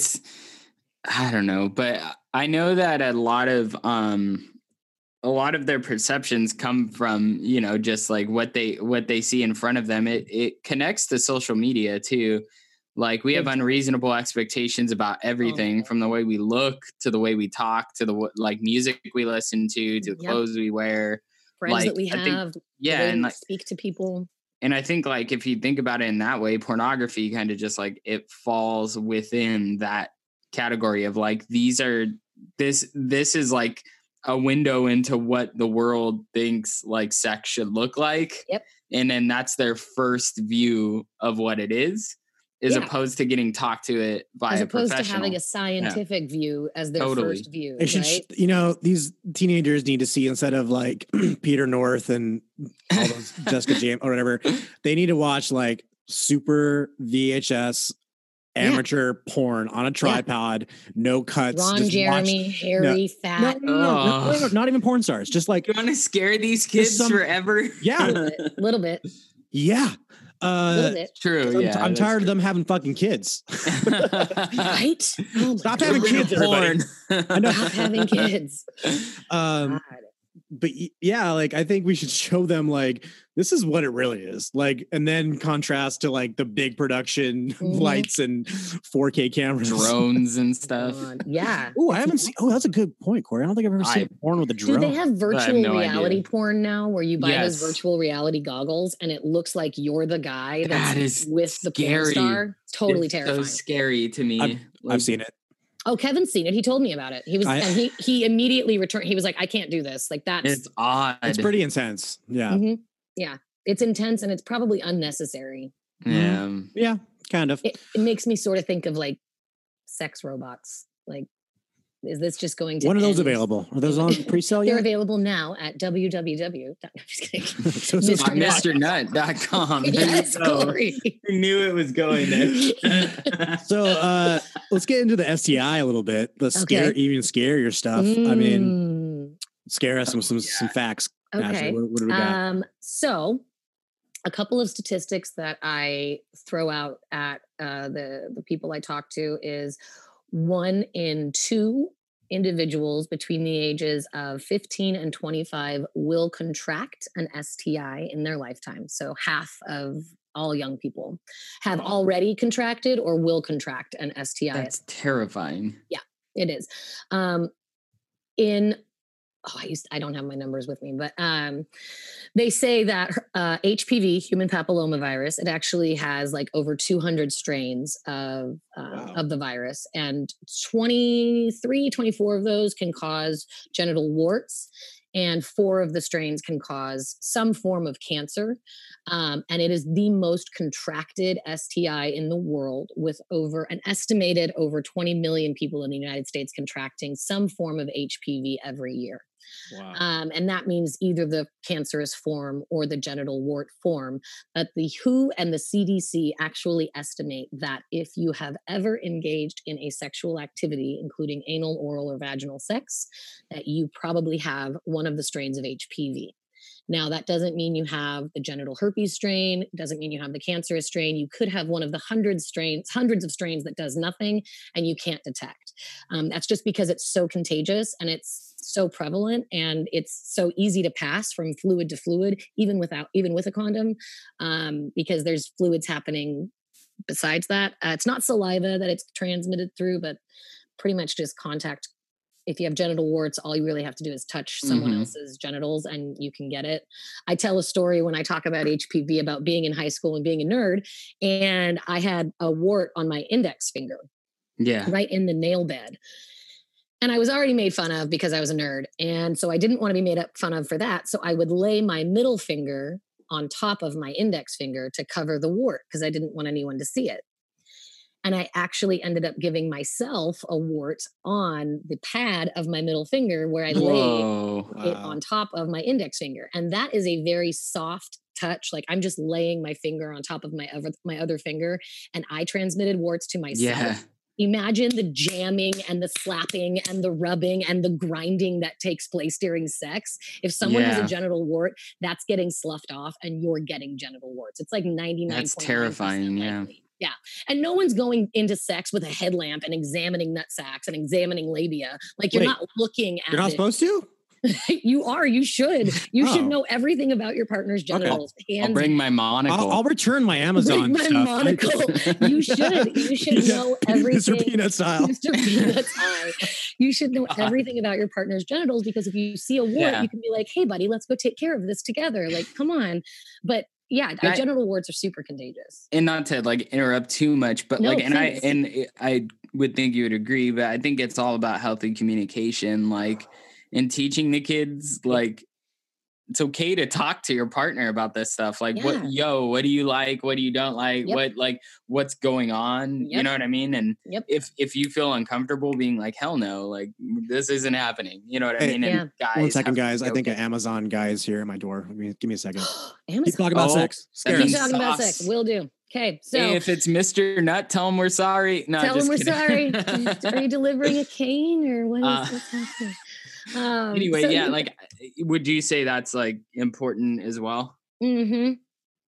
Communication is probably the number one skill that should be taught in health classes. Not only communications like within your relationships with your sexual partners, but communication within your family, within your friends, communication with your primary care doctor, knowing how to ask for tests, for testing, knowing how often to ask for a test, knowing that you usually have to ask, that doctors aren't just going to assume that you want an STD test, being comfortable in your body, knowing what's normal within you so that you can know what's abnormal. For example, chlamydia and gonorrhea don't have symptoms in 75% of people. So men or women, 75% of people do not show a sign or a symptom of chlamydia or gonorrhea. In the 25% of people, hey, presents. I like presents. Dang, he just got an onslaught from Amazon. Damn. Got three boxes here. Nice. Crazy. Oh shit. Oh, they're all broken. Jesus Christ. So I'm talking about chlamydia and gonorrhea and how they are awesome? Not present. Not awesome. Asymptomatic or whatever. Asymptomatic in 75% of people. And that doesn't mean that you're experiencing a symptom and you're just not paying attention. That actually means that the chlamydia or gonorrhea just isn't exhibiting any symptoms within your body. It's living in there as a bacteria, but it's not giving you any sign or symptom, and you can be passing it to anyone. If you are the 25% that shows a symptom, it could be pain during urination, which if anyone has pain during urination, please go to the doctor. It doesn't mean that you have chlamydia or gonorrhea. Please don't freak out. It could be a bladder infection, could be a urinary tract infection, could be a kidney infection, but it could be chlamydia or gonorrhea. If it hurts when you pee, that's not good. And that's pretty much a well-known, like everyone can kind of tell if it feels bad when they go to the bathroom. Yeah. But the other two things, the other two symptoms, unfortunately in women tend to go unnoticed. And that's pain during sex, because it doesn't always feel good for women to have sex, because sometimes they don't know what they're doing. There's not enough lubrication. Their partner's really excited and is like a jackrabbit and is aggressive, or they have a small cervix, the guy's too big, whatever the case may be. Sex doesn't always feel great for women. So they tend to write that symptom off as, oh, I guess this is just normal because I'm a girl. If they're not able to communicate with their partner and say, hey, can you move a little to the left, or can we change positions, or can we use more lubrication? If it's hurting like deep inside, like feels like it hurts by your ovaries, that's probably an STI. If it hurts because it's dry or it doesn't feel good, that means you need lube. If sex hurts for a guy, that's a pretty big red flag. Issue. Sex usually doesn't hurt for guys, right? It usually feels pretty great for all men, unless there's like, a girl sits wrong, which I got punched in the eye once. Oh my God. On accident, but it sucked. The black eye came out like Mike almost, Tyson. Yeah. A little bit. We bonked teeth one time and that hurt. Oh, that's like the worst. I think everyone does that when you're making out. I got dropped in the shower once and got a concussion. Oh, man. Yeah, Kevin had to pull me out of the bathtub and take me to the hospital because I was unconscious for like 3 minutes. And he was like, oh my God. I think like my worst like physical, like intimate injury was the teeth thing. Like when we've gone to kiss or whatever, like we both come even in. Right now, I'm thinking about it. I'm like rubbing my teeth, my tongue. It's like, it hurts so bad. Next subject. Give me another bad STI then. Okay, sorry. The last symptom of chlamydia and gonorrhea that could be more prevalent for dudes than girls is, it's going to be a bummer. This word, I have to say this word. And whenever I do, the class is always cringe, but we're going to talk about it. So prepare yourselves, gentlemen. Yes. Discharge. Okay. Discharge sucks because girls have like when you get discharged from the hospital? Right, exactly. So when you get released, no fool. Women have discharge every day. Our bodies are like self-cleaning ovens. It's pretty incredible. We create this fluid that sort of cleans out our systems because all of our sex organs are on the inside. Guys, your penis is on the outside. So you can look down at it in the shower and be like, hey, buddy, what's up? Make a little mohawk. It's fucking awesome. Yeah, I say hi to it every day. Get back behind the nut sack, clean it. Mr. Nut needs a bath every now and then. Right? Yeah. Women can't do that. And douching is really horrible. No one should ever douche. It's really bad for the pH in your body. We have a self-cleaning mechanism that cleans our body out every single day. And girls have discharge. Now, that is not explained as a kid. As a kid, no one knows about this, right? Unless you're married or you have sisters, it's really difficult for guys to grasp the concept that there's going to be something in girls' underwear every day. That's just a thing. That's how it is. And girls are really ashamed and uncomfortable about this. And so if they don't know what normal looks like, it would be very difficult for them to know what abnormal looks like. Yeah. So abnormal discharge is going to be any change in color, odor, or consistency. And if you notice that, it's something that you should go talk to your doctor about. On the flip side, if a guy's penis starts vomiting and he's not coming, he's probably freaked out. Like, buddy, what is going on? Why are you throwing up right now? And it's going to be green or yellowish. So dudes tend to notice green or yellowish fluid. So it's like infection, right? Yeah, like, it's an infection. Your penis is throwing up. He's sick. He doesn't feel good. And it's easier for dudes to spot these symptoms because sex doesn't hurt normally. Yeah, no. Peeing doesn't hurt normally for guys, and guys don't have discharge. So it's harder for women to kind of recognize these symptoms, which makes it more likely for them to get the pelvic inflammatory disease is the byproduct of untreated chlamydia and gonorrhea, and it actually causes massive pain and massive bleeding. And what it's doing, it's eating the inside of the uterus. The chlamydia and gonorrhea have now turned into flesh-eating bacteria. They've crawled up inside your baby maker, and now it's eating the inside of the uterus and sloughing those cells out. And you know when this happens, it's painful and you're bleeding, and it's cramping and fever, and it's bad. And it's treatable and it's curable, but if there's too much damage done, it's irreversible, and women can become infertile because they didn't treat the chlamydia or gonorrhea when it was first there because they never knew they had a symptom. What if I've heard something about chlamydia. What about like with the brain, in regard to the brain? I've heard syphilis. Syphilis. Okay. Mm-hmm. Syphilis Different. Yeah. Syphilis will never hide from you. Syphilis always lets you know it's there. That's the one nice thing about syphilis is that it's going to make itself aware. There's 3 stages of syphilis. The first stage, and you always start at the beginning, no matter where you come in contact with the person. So if the person's in the 3rd stage of syphilis, you don't pass go and go directly to the 3rd stage of syphilis. You start at the beginning, which is great for you.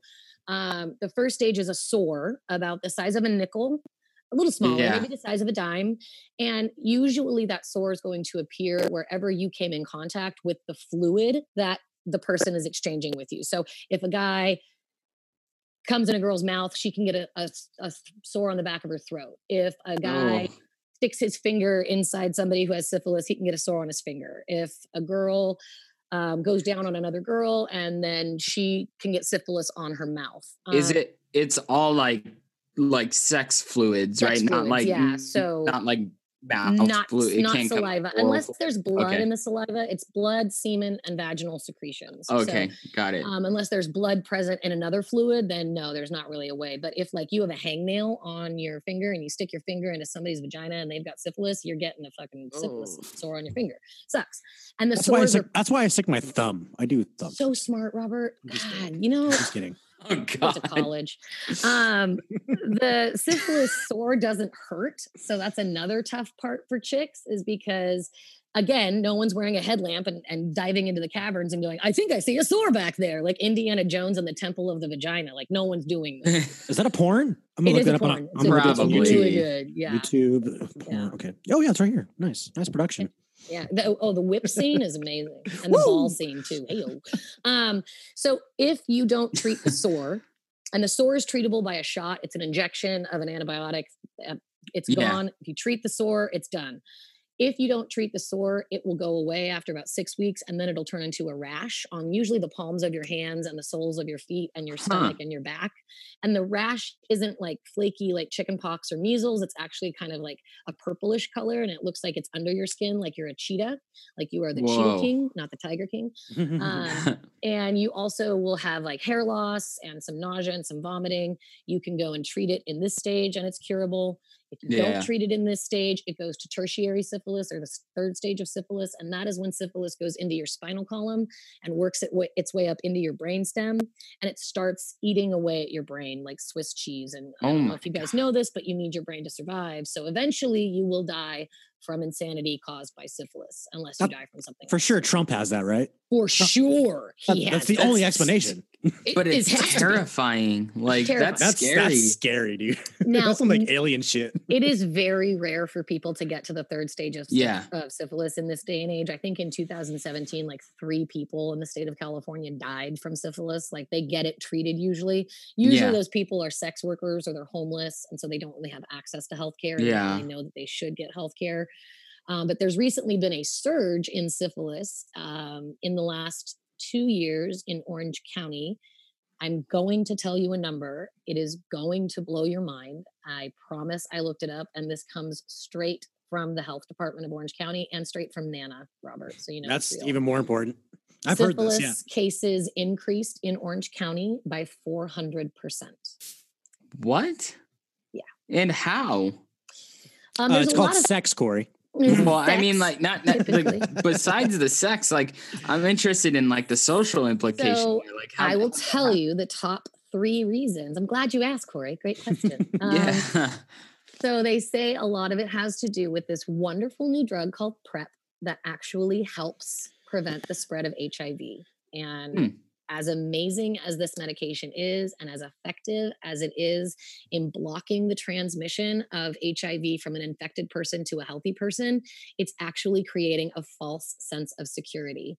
And so men who have sex with men, typically if they're having anal sex, there is a lot of open kind of blood vessels back there. And there's a lot of, it's very porous and it's easily terrible, like it rips easy. And I don't mean to say the word rip and sex because it's not a painful thing. It's just how, like when you yawn and your lips kind of stretch a little bit and you know that they're kind of more exposed if they're chapped, like that's what happens in the vaginal canal and in the anus is there's tearing of those walls. And then that leads to exposure of blood vessels.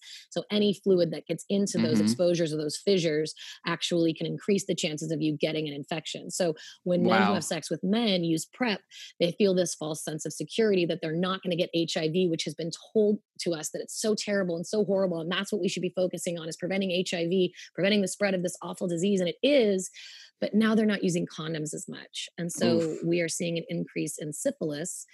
We are also seeing an increase in deaths in infants who are born to mothers who have syphilis. And it can cause blindness and deafness in babies, but it's also highly likely that the baby will just die from the complications of syphilis.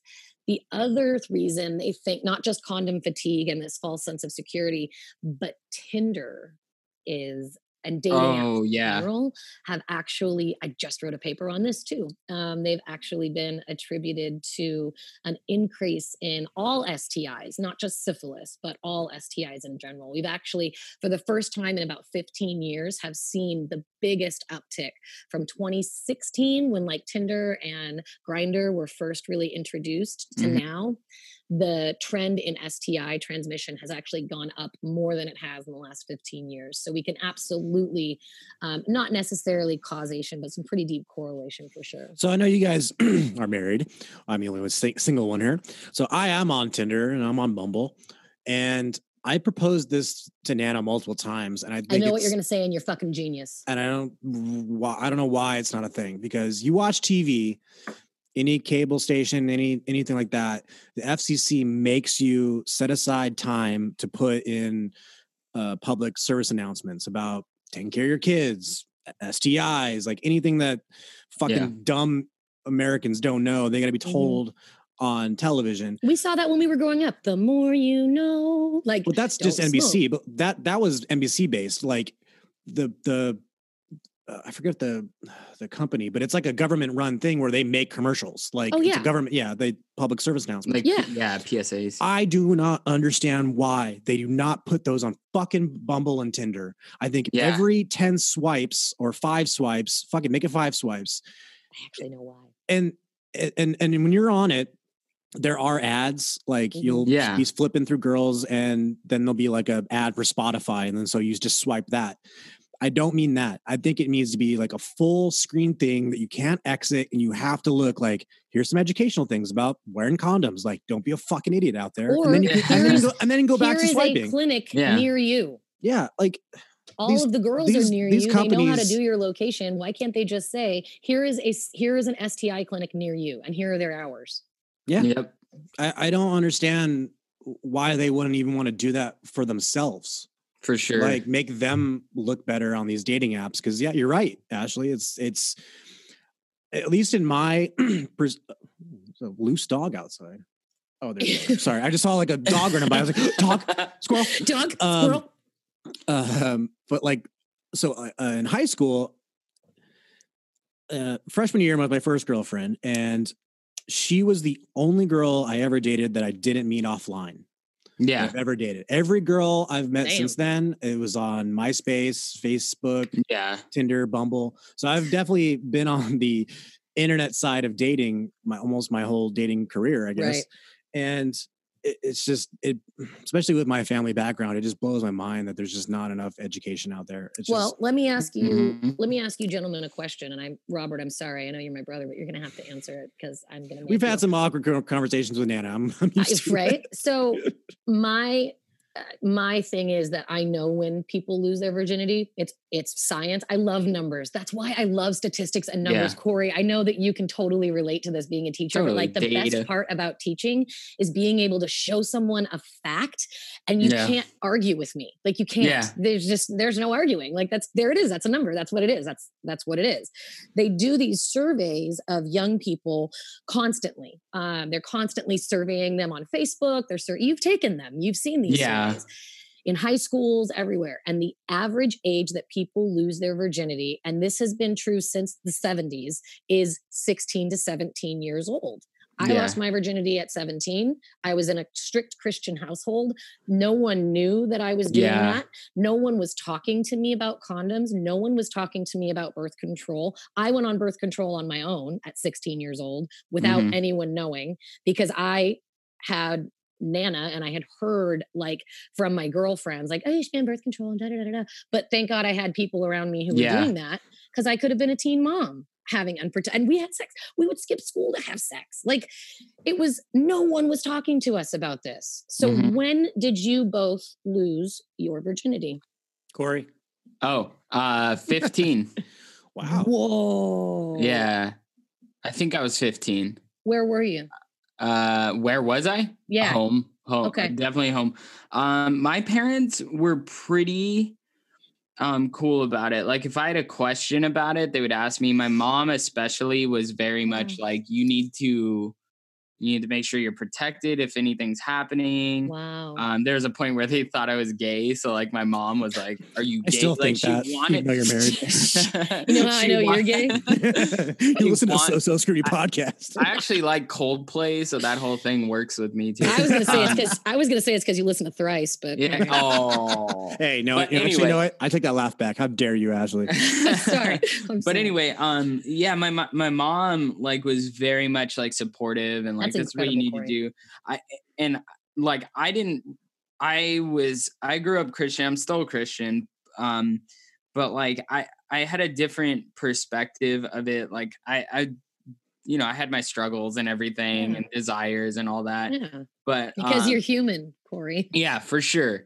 But I think I was 15 or 16 or whatever, but my dad and mom were always really supportive about it. And then I had an older brother. So my older brother was like the king of knowledge. I could just, without embarrassment, go to him and ask him like, hey dude, like, what about this? Or what about that?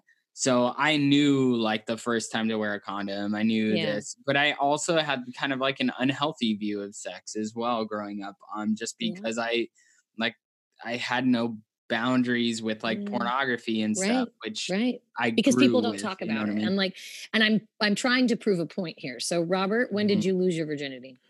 I was like 9. You're such a liar. I was actually 18. I was out of high school. Yeah. Still in high school? No, I was out of high school. Oh, out of high school. Yeah. Okay. But your mom there were some really... chances in high school, but I mean, growing up with Nana and you guys, like, especially at that age, sex kind of scared me. Like Yeah. it was like I saw the worst of the worst.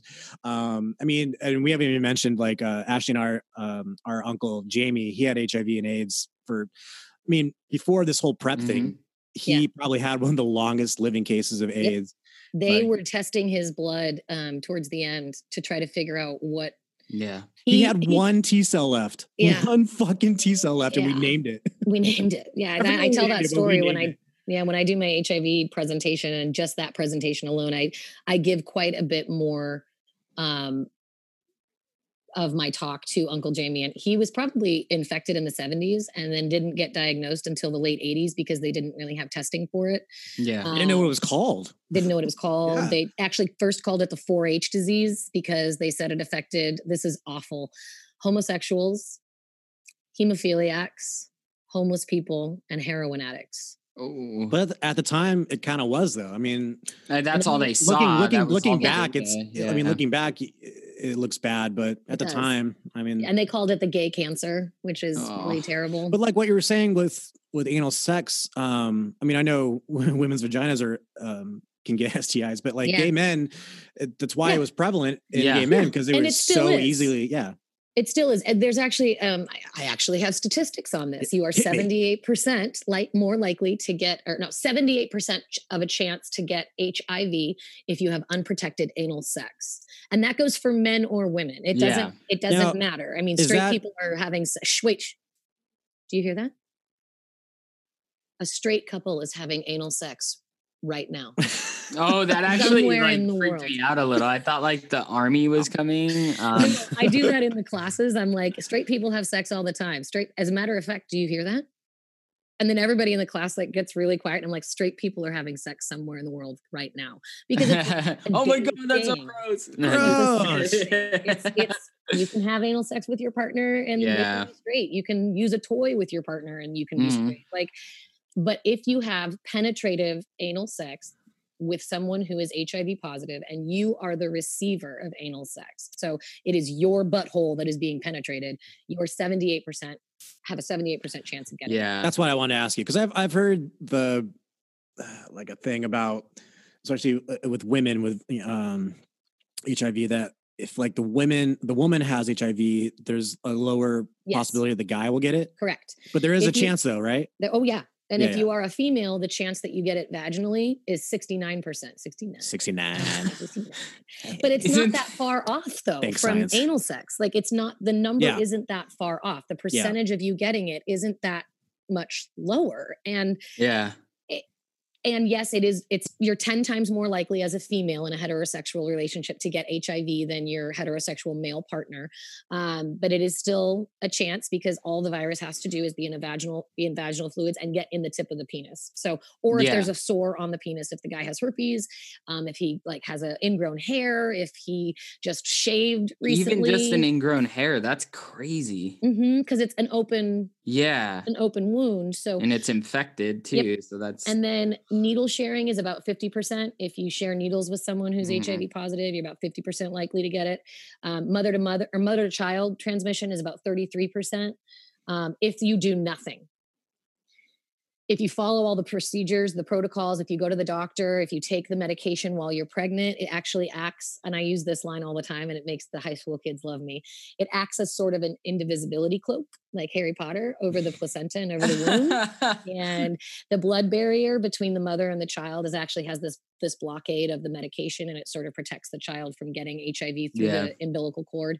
If you have a C-section, because most HIV transmissions come from natural birth because they're getting pushed out of the vaginal canal, which has blood and vaginal fluids, and the baby has a bunch of open sores, his little eyes, his little mouth, and there's a lot of fluid going on. So to do a C-section eliminates a lot of that. And then not breastfeeding, because breast milk contains T cells, which are imperative for healthy mothers and healthy babies. Those T cells protect them from a lot of things growing up. But because if the mother is infected, those T cells will be infected with HIV and the child could contract it that way. Wow. If the mother does everything she can to prevent HIV transmission to her child, the chances of her giving her baby HIV are down to 0.01%. It goes from 33 to 0.01. And then oral sex. Science. Oral sex is about 10%. And let me just take this moment to PSA on my soapbox here, but make sure that you get your immunizations and all of that stuff, especially. I don't want to get autism, Corey. I heard that vaccinations cause autism. Pivy on your foolish little questions of autism. Fuck those people, man. God. But I don't, because like I get it though. Like I don't. I don't blame the people. I blame their fucking parents because they're the ones that educated these pieces of shit to keep thinking that. Got it. No. Okay, but I also feel like I blame Jenny McCarthy. Yeah, the media perpetuates it, and we all want to think that homeopathic medicine and like homeopathic methods can work for like everything, which they work for stuff, but it's like you have to. Chamomile tea fucking works wonders. I'll give it the heck yeah. And like, I don't think we should ever only rely on like medicine and medication and stuff. Absolutely not. But immunization, at least, especially with kids and with like HIV and all that stuff going on, like you have to protect yourself. You have. Ashley, did you watch Pandemic? Yeah. The fucking hippie mom in that show. I wanted to throw things at my television.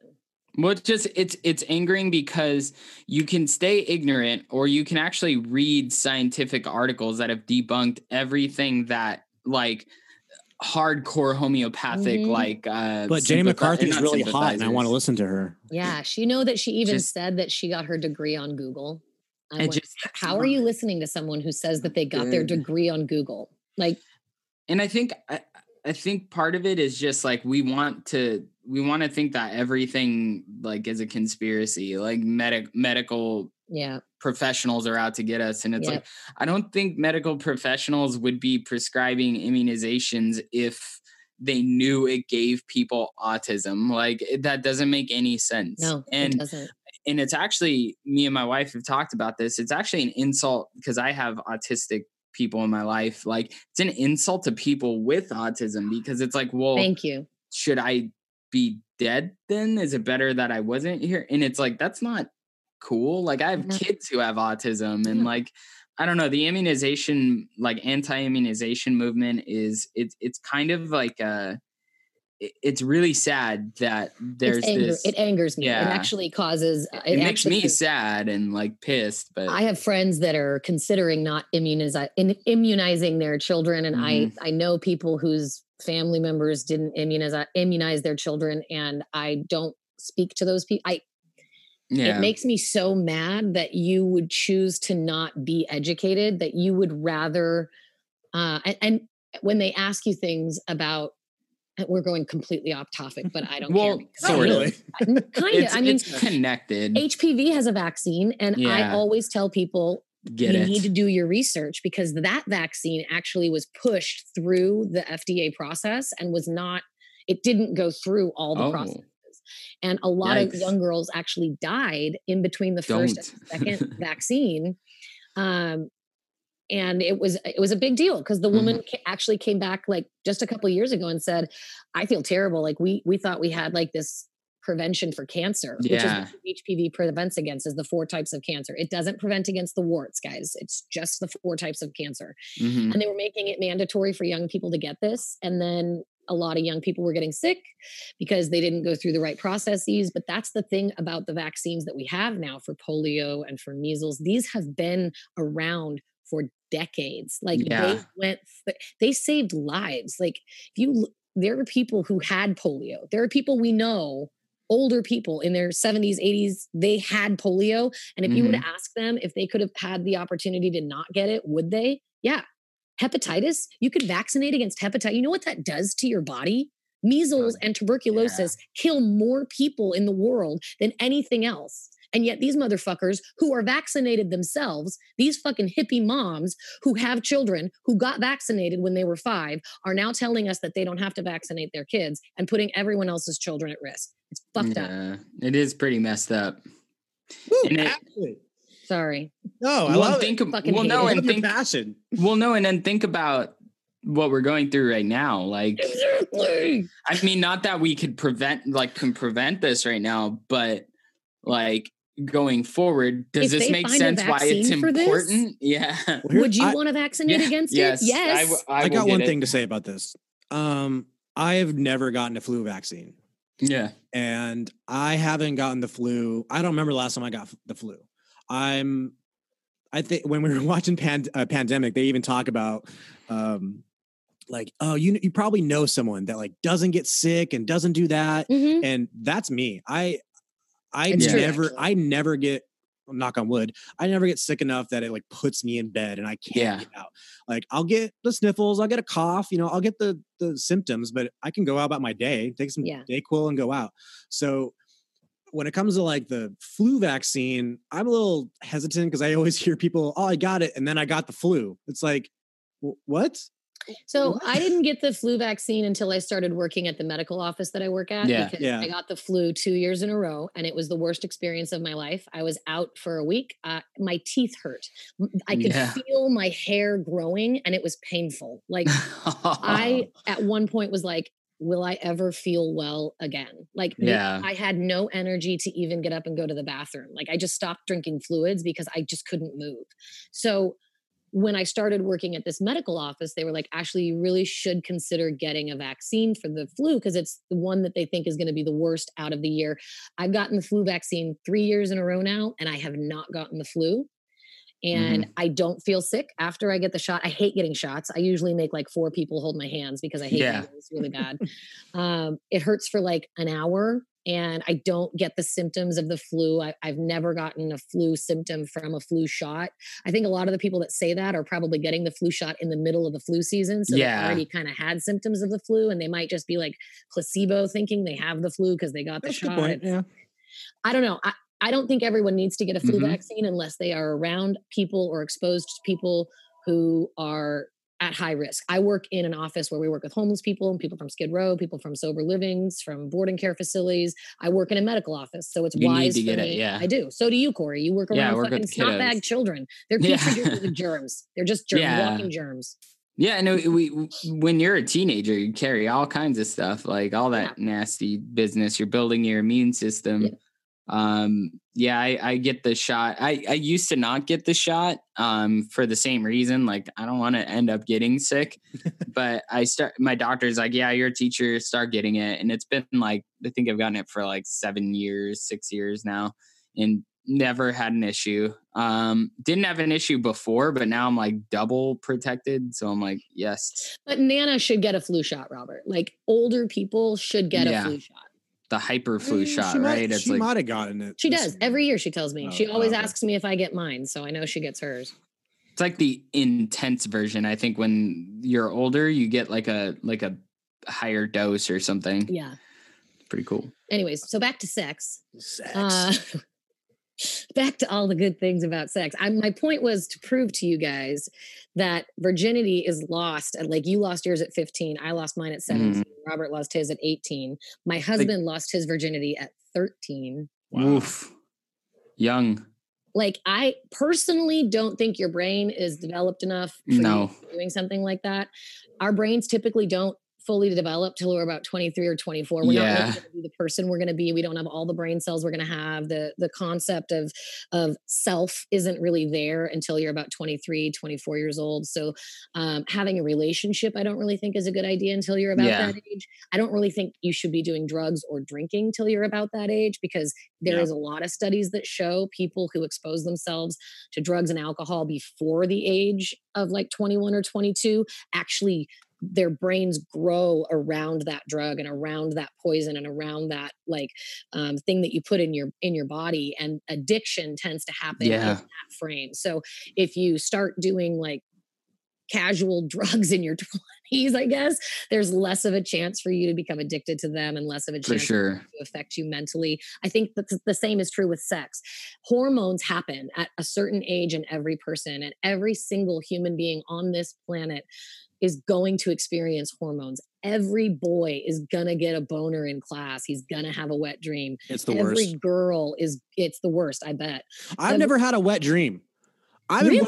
I want Me either. One. Sounds awesome. Sorry. I don't care. I've never had one either. Robert, really? I don't care if there's a cleanup the next morning. I want one. I want to bang someone in my dream. What the fuck? What that might be, though, is the fact that you guys are healthy enough in your daily activities. We're getting enough. Masturbation is great for people, and that's probably why you guys didn't have them. Is probably because you were healthy enough to go ahead and release that tension in the daytime. When true. And you didn't keep it pent in. Yeah. So if I want a wet dream, I just gotta like not jack off for like a month. Yeah. Well, exactly. I don't know now at this point though. What? I don't know at this point. Oh yeah, no. I mean, I don't know. I don't think that it's probably going to happen to older. I don't know the statistics on wet dream age, but sex dreams are totally different. Like a lot of people have sex dreams. Man, you ever wake up from a sex dream and go, "I want to go back to sleep"? Like, oh my God, right? Like that was right at the point.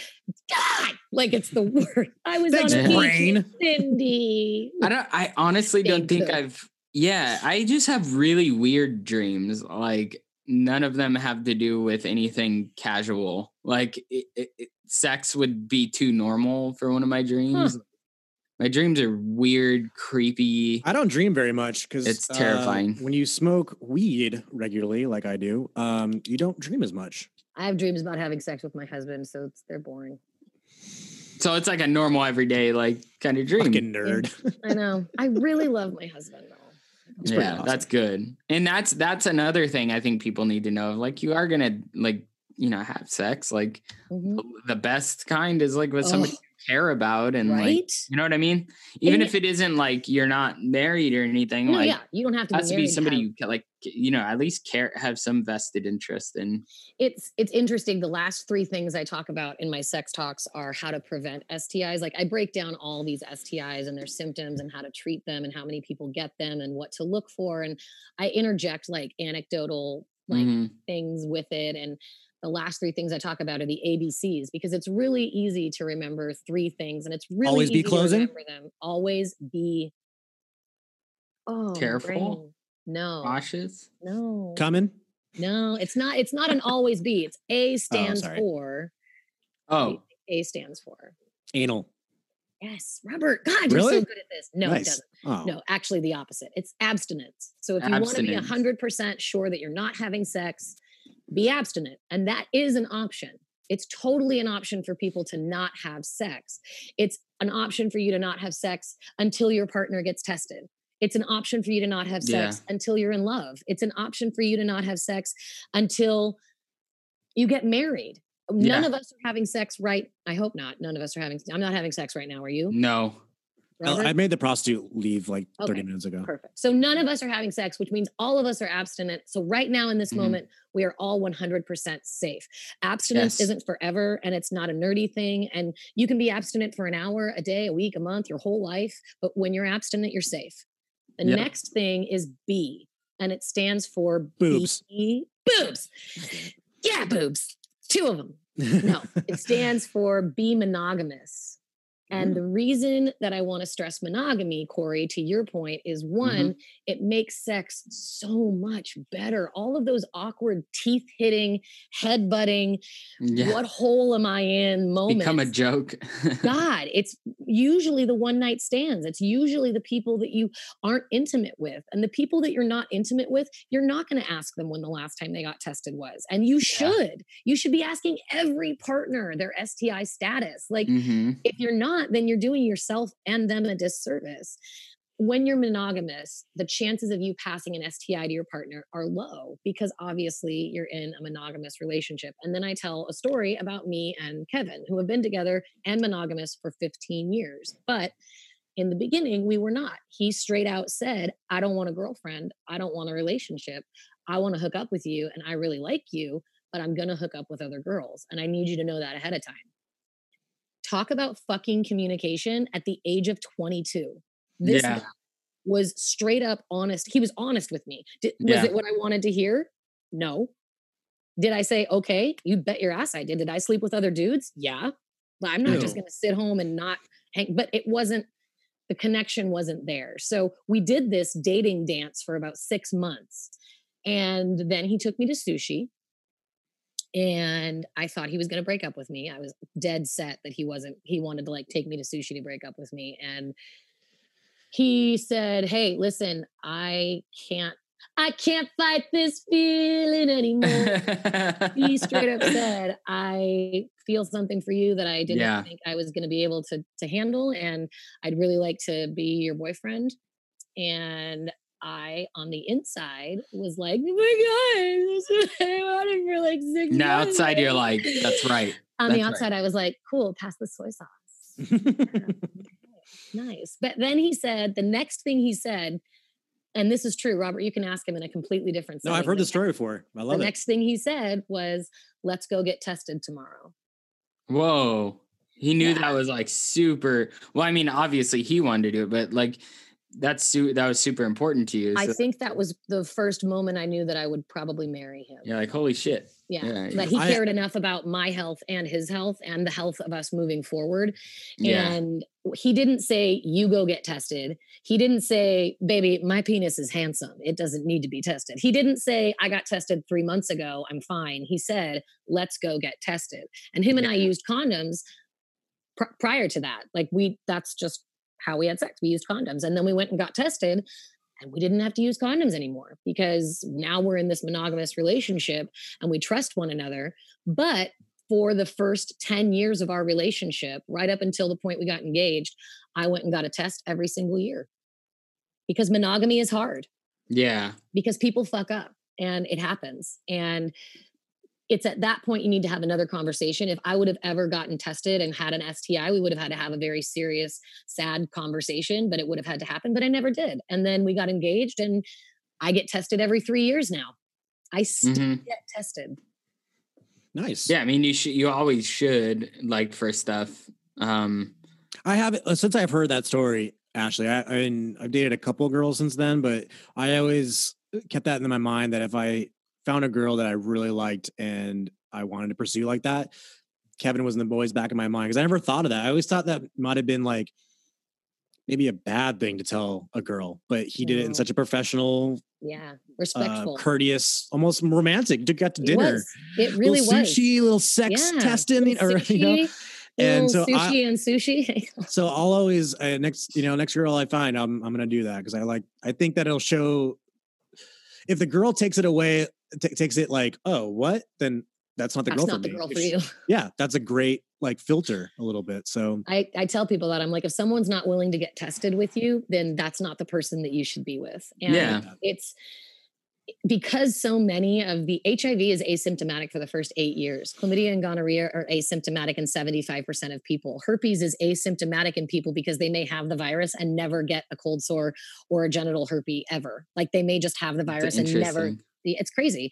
So the only way you're going to know if you have a lot of these illnesses is if you get tested consistently. And my rule of thumb typically is 1 to 1, 2 to 2, 3 to 3. If you have one partner, get tested once a year.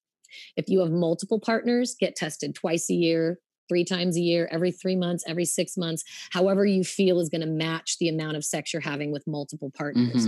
But I say one partner once a year, both of you go get tested. I usually tell people to pick a month. If you want to pick November because you're thankful you don't have STIs and that's how you remind yourself, there you go. I used to do it every year in my birth month in April. It was a birthday present to me to know that I didn't have an STD. Yeah. I like that. A question. What are your best suggestions for people to get tested? They can go to their gynecologist. If you're a woman, luckily for women, we have vaginas. So we have vagina doctors, and guys, unfortunately, you don't have a vagina. Therefore, we don't have dick doctors. You don't have a dick doctor. Mr. Nut is working on his PhD. Yeah, he's on his thesis right now. He's there. But for women, you can go to your gynecologist and you can get your well woman exam once a year. It's free of charge. Every woman in this country from the age of 13 on up, you go get yourself a well woman exam every year, and it's free at Planned Parenthood. It's free at Altamed. It's free at your local community clinics. It's free at your primary care, and it's free at your gynecologist. Now, I'm going to get on a soapbox really quickly because recently, since Obama enacted the Affordable Care Act and made well woman exams free for everyone, there has been an influx of people, thank God, coming in to get their well woman exam. And this tests for things like cervical cancer, STI, eyes. It makes sure that your ovaries aren't swollen. It helps you check for breast cancer. This isn't just about sex. It's about being well inside as a woman. Yeah. All of our reproductive work on the Absolutely. inside. We need this well woman exam once a year. But because Obama made it free, insurance companies and doctors got a little pissed off because they were missing out on money. And they've started telling girls to come every 3 years. That's what Liz was telling me. Yeah. Unfortunately, if you have cervical cancer, cancer is an asshole, and it's not going to wait around for your next well woman exam. And if you have cervical cancer for 3 years that goes untreated, you're more likely going to have stage 4 cancer and you're going to die. That's my 2 cents. Go to the fucking doctor every year. It's the worst appointment of the year. I hate it. I don't like going. I don't like it as much as the next person. You have to sit on a table with your feet in stirrups and somebody inserts a metal thing that looks like a duck with lube and cranks it open and takes swabs with a Q-tip. That is a well woman exam. I've seen that part. Now, God. With the mom. Now, they do those. Liz was telling me like they won't do it yearly. Is that they will? That is bullshit. They have to? They have to. Okay. They have to. You get a well woman exam every year if you want it. You just have to ask for it. And if your doctor says no, you tell them that you are between the ages of 15 to 25, and that is the heightened age for cervical cancer, and you would like a pap smear right now. Grab the speculum and threaten to do it yourself. What if we're like 31?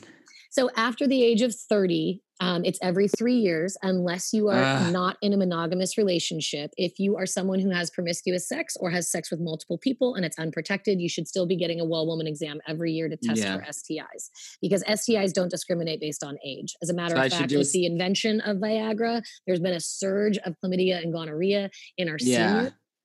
Oh, man. And they don't know about condoms because it wasn't really around in their generation. And they usually had husbands from like the time they were 16 till the time they were their husband died. So now they're just out having sex with the one dude in their nursing home who has Viagra and a constant woody. And he's passing syphilis, Mr. Nut. And he's passing syphilis to all these old women because. So then in this case, like, tell her to lie. Just be like, hey, go tell. Well, the doctor's going to know your age, though. I know. She doesn't 31. have to lie. She just has to say, I get an annual well woman exam and I'd like to schedule it. Thank you. My family has a history of cervical cancer. Or even if you're 31? You're 31. You don't, if you're married and you're 30 and you have a monogamous partner, every 3 years is 100% fine. Dang it. Okay. But what about, not for like all the STIs and stuff, but what about for like, checking for like cervical lumps and cancers and all that? Cervical cancer is an STI. It's HPV, right? For so if you are monogamous and married after the age of 30, the chances of you getting it are pretty low. Okay. Cervical cancer is happening because of STDs. It's not happening because it's a malignant tumor on it. Now, that's uterine cancer. They can't test you for uterine cancer. Ovarian cancer, they can't test you for that like they do STIs. That's going to be like similar to if a guy has prostate cancer. Yeah. Or similar to if a guy has pancreatic cancer. Like it's really going to be determined on like blood tests and for sure you're not feeling well, something's off, your white blood cell count is off. That's how they're going to start to be able to tell if you have those types of cancers. We're not detecting uterine and ovarian cancers in a pap smear. That is strictly for cervical cancer. And cervical cancer is like 99% from STDs.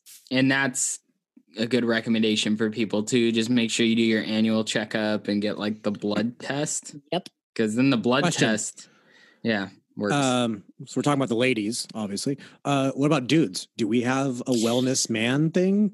You don't, do we have that? You can go to Planned Parenthood. You can go to Ultimate, a community clinic. You can also go to your primary care doctor. Most STIs, you can do a blood test for or a urine test for. Chlamydia, gonorrhea, and syphilis, you can do in the urine.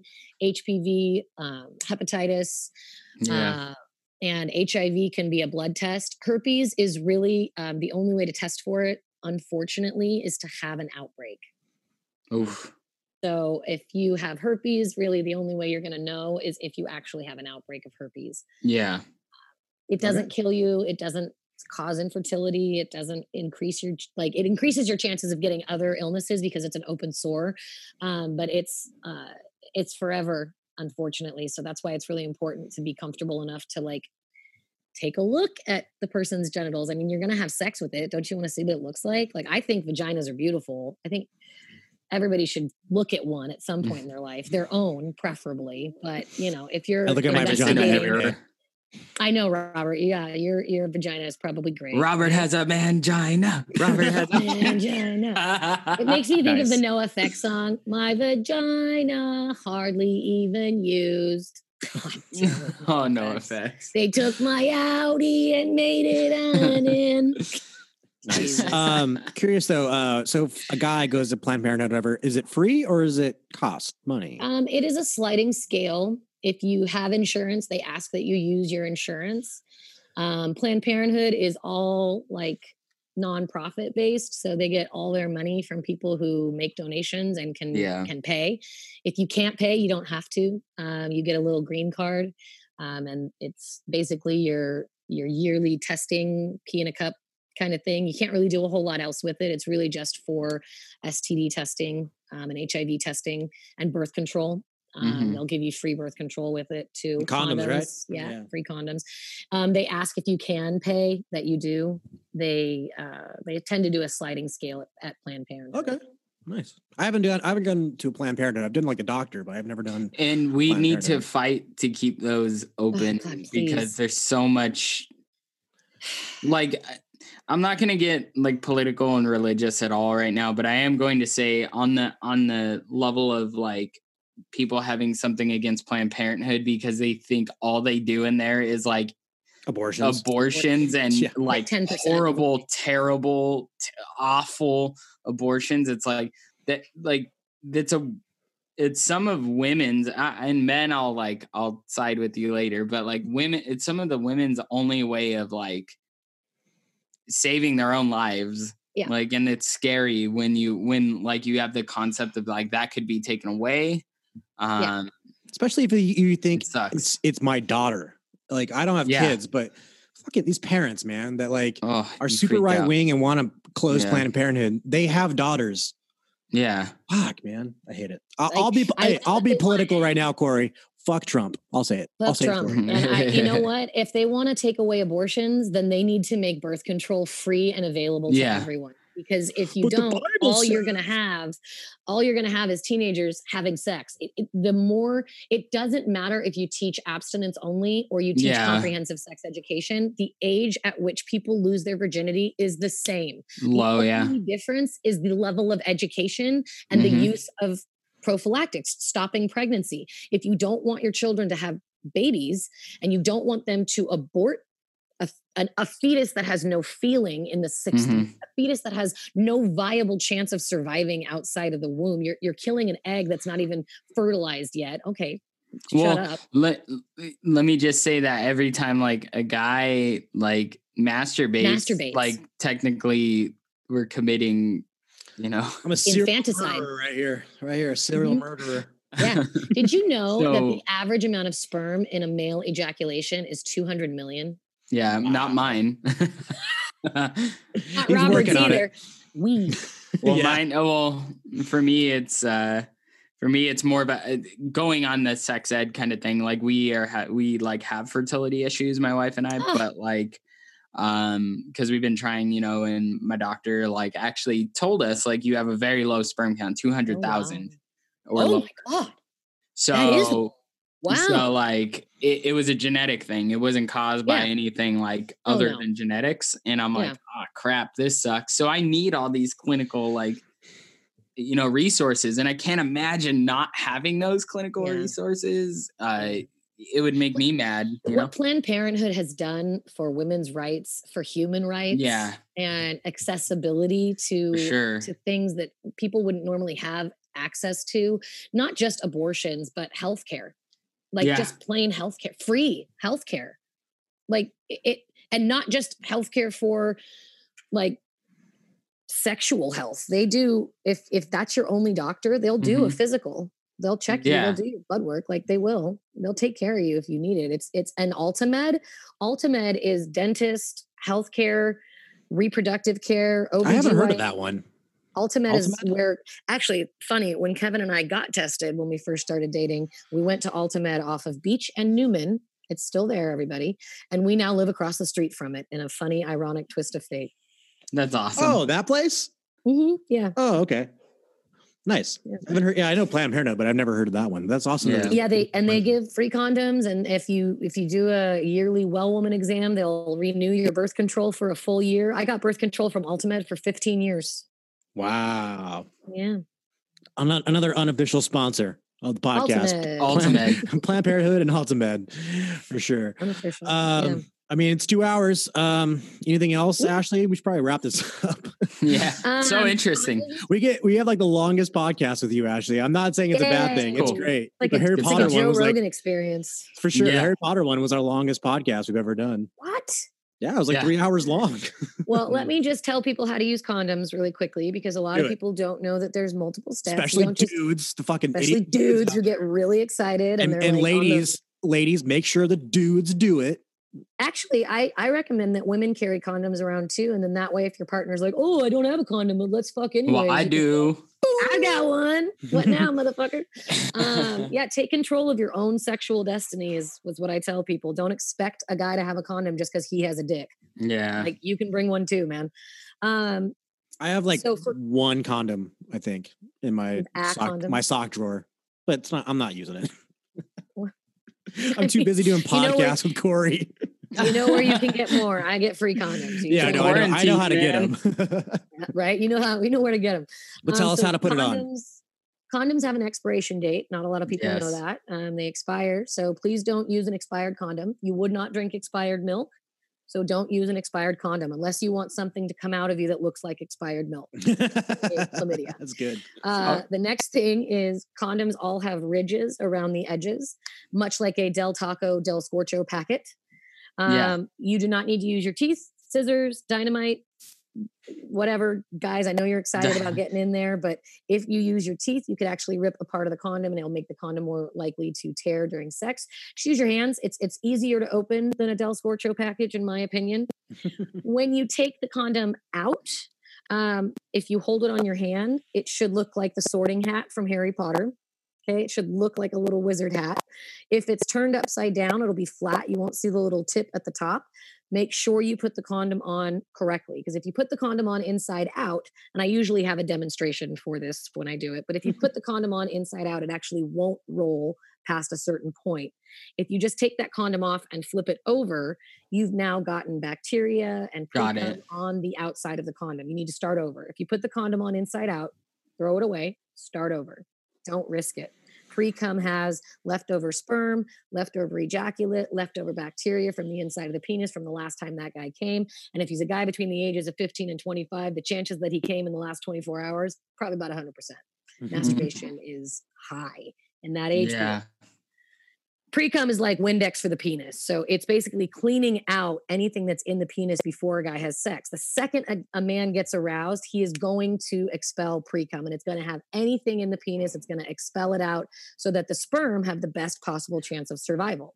I had no idea that that's what that is. It's called Cowper's fluid, and it comes from the Cowper's gland, which is about the size of a pea, and it sits just behind the testicles. And the second a man gets aroused and blood starts flowing to the penis, Cowper's fluid goes in and cleans it so that the sperm have the best possible chance of survival on their way out. So you don't want pre-cum on the outside of your condom. Make sure you put it on the right way. Pinch the tip.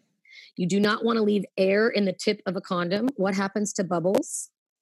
They pop. No, they burst. Yeah, they pop. They pop. So if you leave an air bubble at the tip of the condom, it can rupture and rupture in the middle of sex. Sex is vigorous usually if you're doing it right. So you can pop that bubble. You want to make sure you leave room, but not air. And you want to leave room because if you pull a condom all the way down and you leave no room, the force at which ejaculation is coming out of the penis, they've clocked it, and it's typically about 10 to 14 miles an hour. And if you don't have any room in the tip of the condom, it can actually blast the condom out and then ejaculation's out of the condom. So you want to leave room because you want to make sure you leave a garage for the clown car. That's what I call it. So when you see a clown car and you see like hundreds of clowns getting out of the thing the size of a newspaper, there's 200 million sperm coming out of an ejaculation that's about a teaspoon. So that's the clown car, and you need to leave a garage for it, okay? And then when you're done having sex, you want to make sure that you throw the condom away in a trash can. Don't kill the dolphins. You want to make sure you're not taking the condom off in bed because any ejaculate could fly out and that could get onto somebody's open sore. You want to make sure you use water-based lubricant like Astroglide, KY jelly, wet makes a really good one. Pink water. Water-based lubricant, spit. I mean, if you're in a monogamous relationship and you don't have lube, use some spit. That is to say, if you have an infection in your mouth, that oh God, you're screwed. Yeah. I'm sorry. I'm just saying, spit is better than olive oil. Yeah. Next to your bed that you use when you whack one out. Don't use that when you have sex. Lotion and oil deteriorates latex, and sometimes I blow a condom up and tie a knot at the end of it, and then I rub olive oil on it or baby oil, and it pops in about 5 seconds. So you want to make sure you use water-based lubricant.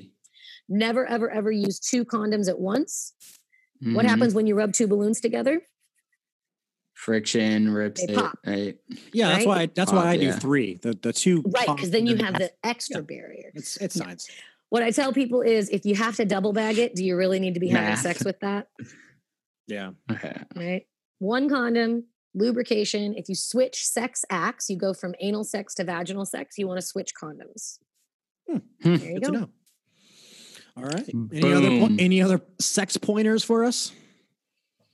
Talk to your partner and ask them what they like. And then masturbation is your best friend. That's the only way you're ever going to know how you like to be touched and how you like to be pleased. So I recommend that everybody, men and women, masturbate. Kids masturbate and they don't even realize it when they're like in the womb. Babies touch themselves. Little kids will rub up against like stuffed animals because it feels good. And then we shame them into not doing that. And what we're actually doing is teaching them that touching themselves is bad. And that's not right. I actually think that it should be talked about in the household. Probably don't want to masturbate in the living room, Sally. Maybe take that to the bedroom. Come back when you wash your hands, come back when you're done. But yeah, masturbation is your friend. And then always communicate with your partner about getting tested and always tell them what you like. Because if you have unenjoyable sex because you think your husband needs to have doggy style sex all the time and that's not good for you, you're going to start seeking that outside of the relationship. And that's unfair to both of you. So just open your mouth at the beginning. For both, for words and dick. And dick. Oh God. And vagina. Hey, we're and vagina. I mean, we're very you LGBT. Vagina. Yeah, we're pro that on this podcast. Pro everything. For sure. Let's promote your Instagram, Ashley, because you have an awesome sex thing. And we're having some trouble figuring out a username for you. So maybe our listeners can help because she's got this. Explain it. Okay, so I started an Instagram way late in the game. I should have started it years ago. I don't know what took me so long, but right now it's called Safe, Smart, Sexy with underscores between each word, and I don't like it. Is this AOL? What the fuck is that? This is Instagram. Thank you. We gotta figure out a clever. We do. So something alliterative. I like alliteration. I like the words you've chosen, like the sexy and making it. Yeah, making it not smart. Just sex ed, but like sexy. Right. It can be fun. My sister said I should call it human sexuality, but spell it TEA. And then at the end of all my things put, and that's the T. Jesus.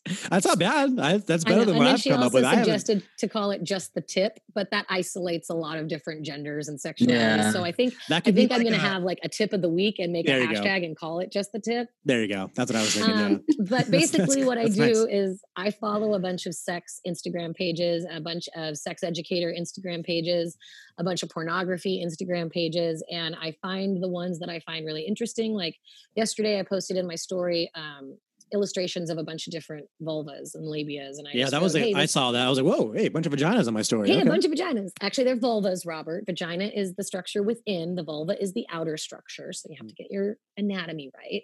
Okay. Sorry. So when you say, I want to see your vagina, you're being a creepy, like serial killer. You're basically saying, I want to see your inside. So if I'm sexting a girl, I want to say, I want to see your vulva.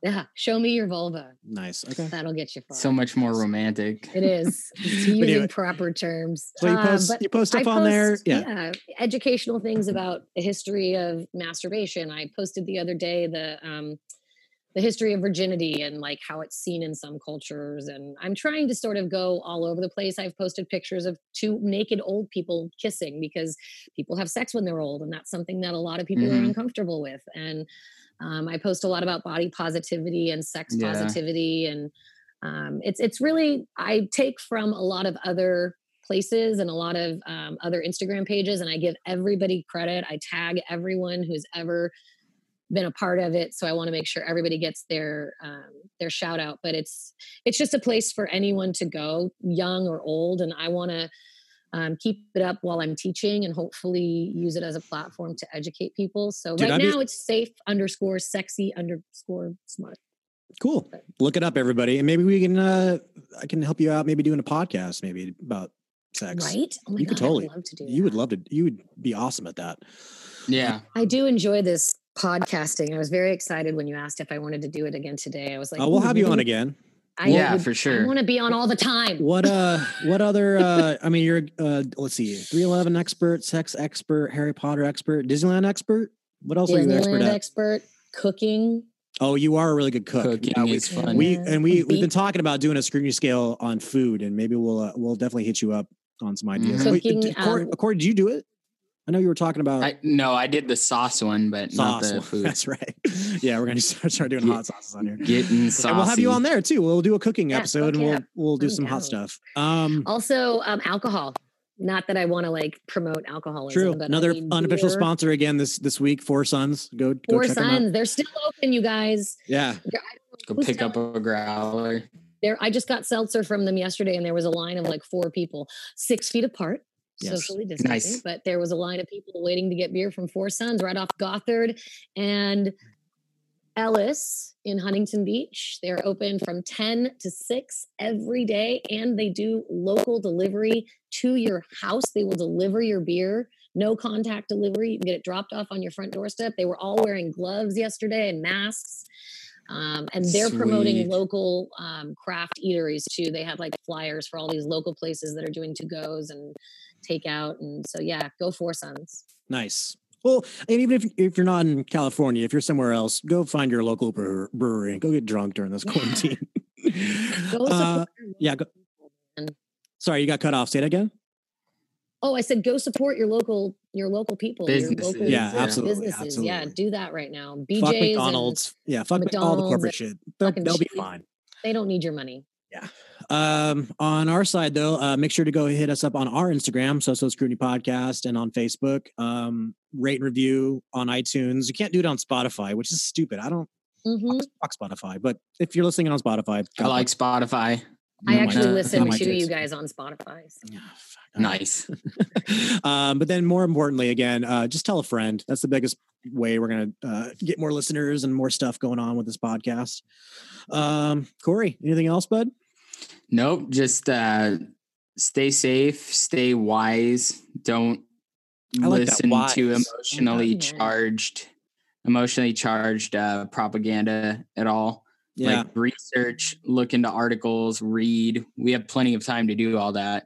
Mm-hmm. Don't just listen to a thing. Don't listen to Fauci. Don't listen to Trump. Listen to that. No, Fauci's great. That awesome man, Fauci. He's around. Be media literate. And that means really understand that what you're reading, there's another side. Even for myself, when I read scientific articles, I read the other side. So I know what I'm up against, and I know what it is they're saying and what they're using. Being media literate doesn't mean that you only read things that pertain to you and your beliefs. It means that you are eclectic and you're well-read and you read the sides to every story, not just the 2 you think you should read. There's 3 sides to every story usually. Be media literate, be wise. Like Corey said, that's a great word, Corey. Or just wise. Don't watch TV right now. I'm doing a new thing this week that I am not turning the TV on, Netflix or anything, at least until Jeopardy. And then when Jeopardy comes on, then I can watch TV. Whatever. But I mean, I've watched The Office 1,000 times. I don't need to watch it again. So just be wise. Corey, I like that word. Be wise right now. Everyone needs to be a little bit wise. Cool. All right. Well, all right, guys, have a beer tomorrow in my honor on my birthday. Yeah. Happy birthday. Happy birthday. Thank you. Thanks again for coming on. We'll bring you back on. That's it. What? Huh?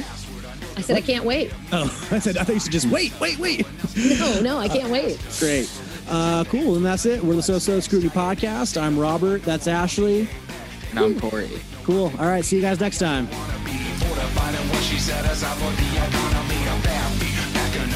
high as you wanna be. Break the freckles off your face, changing your astronomy.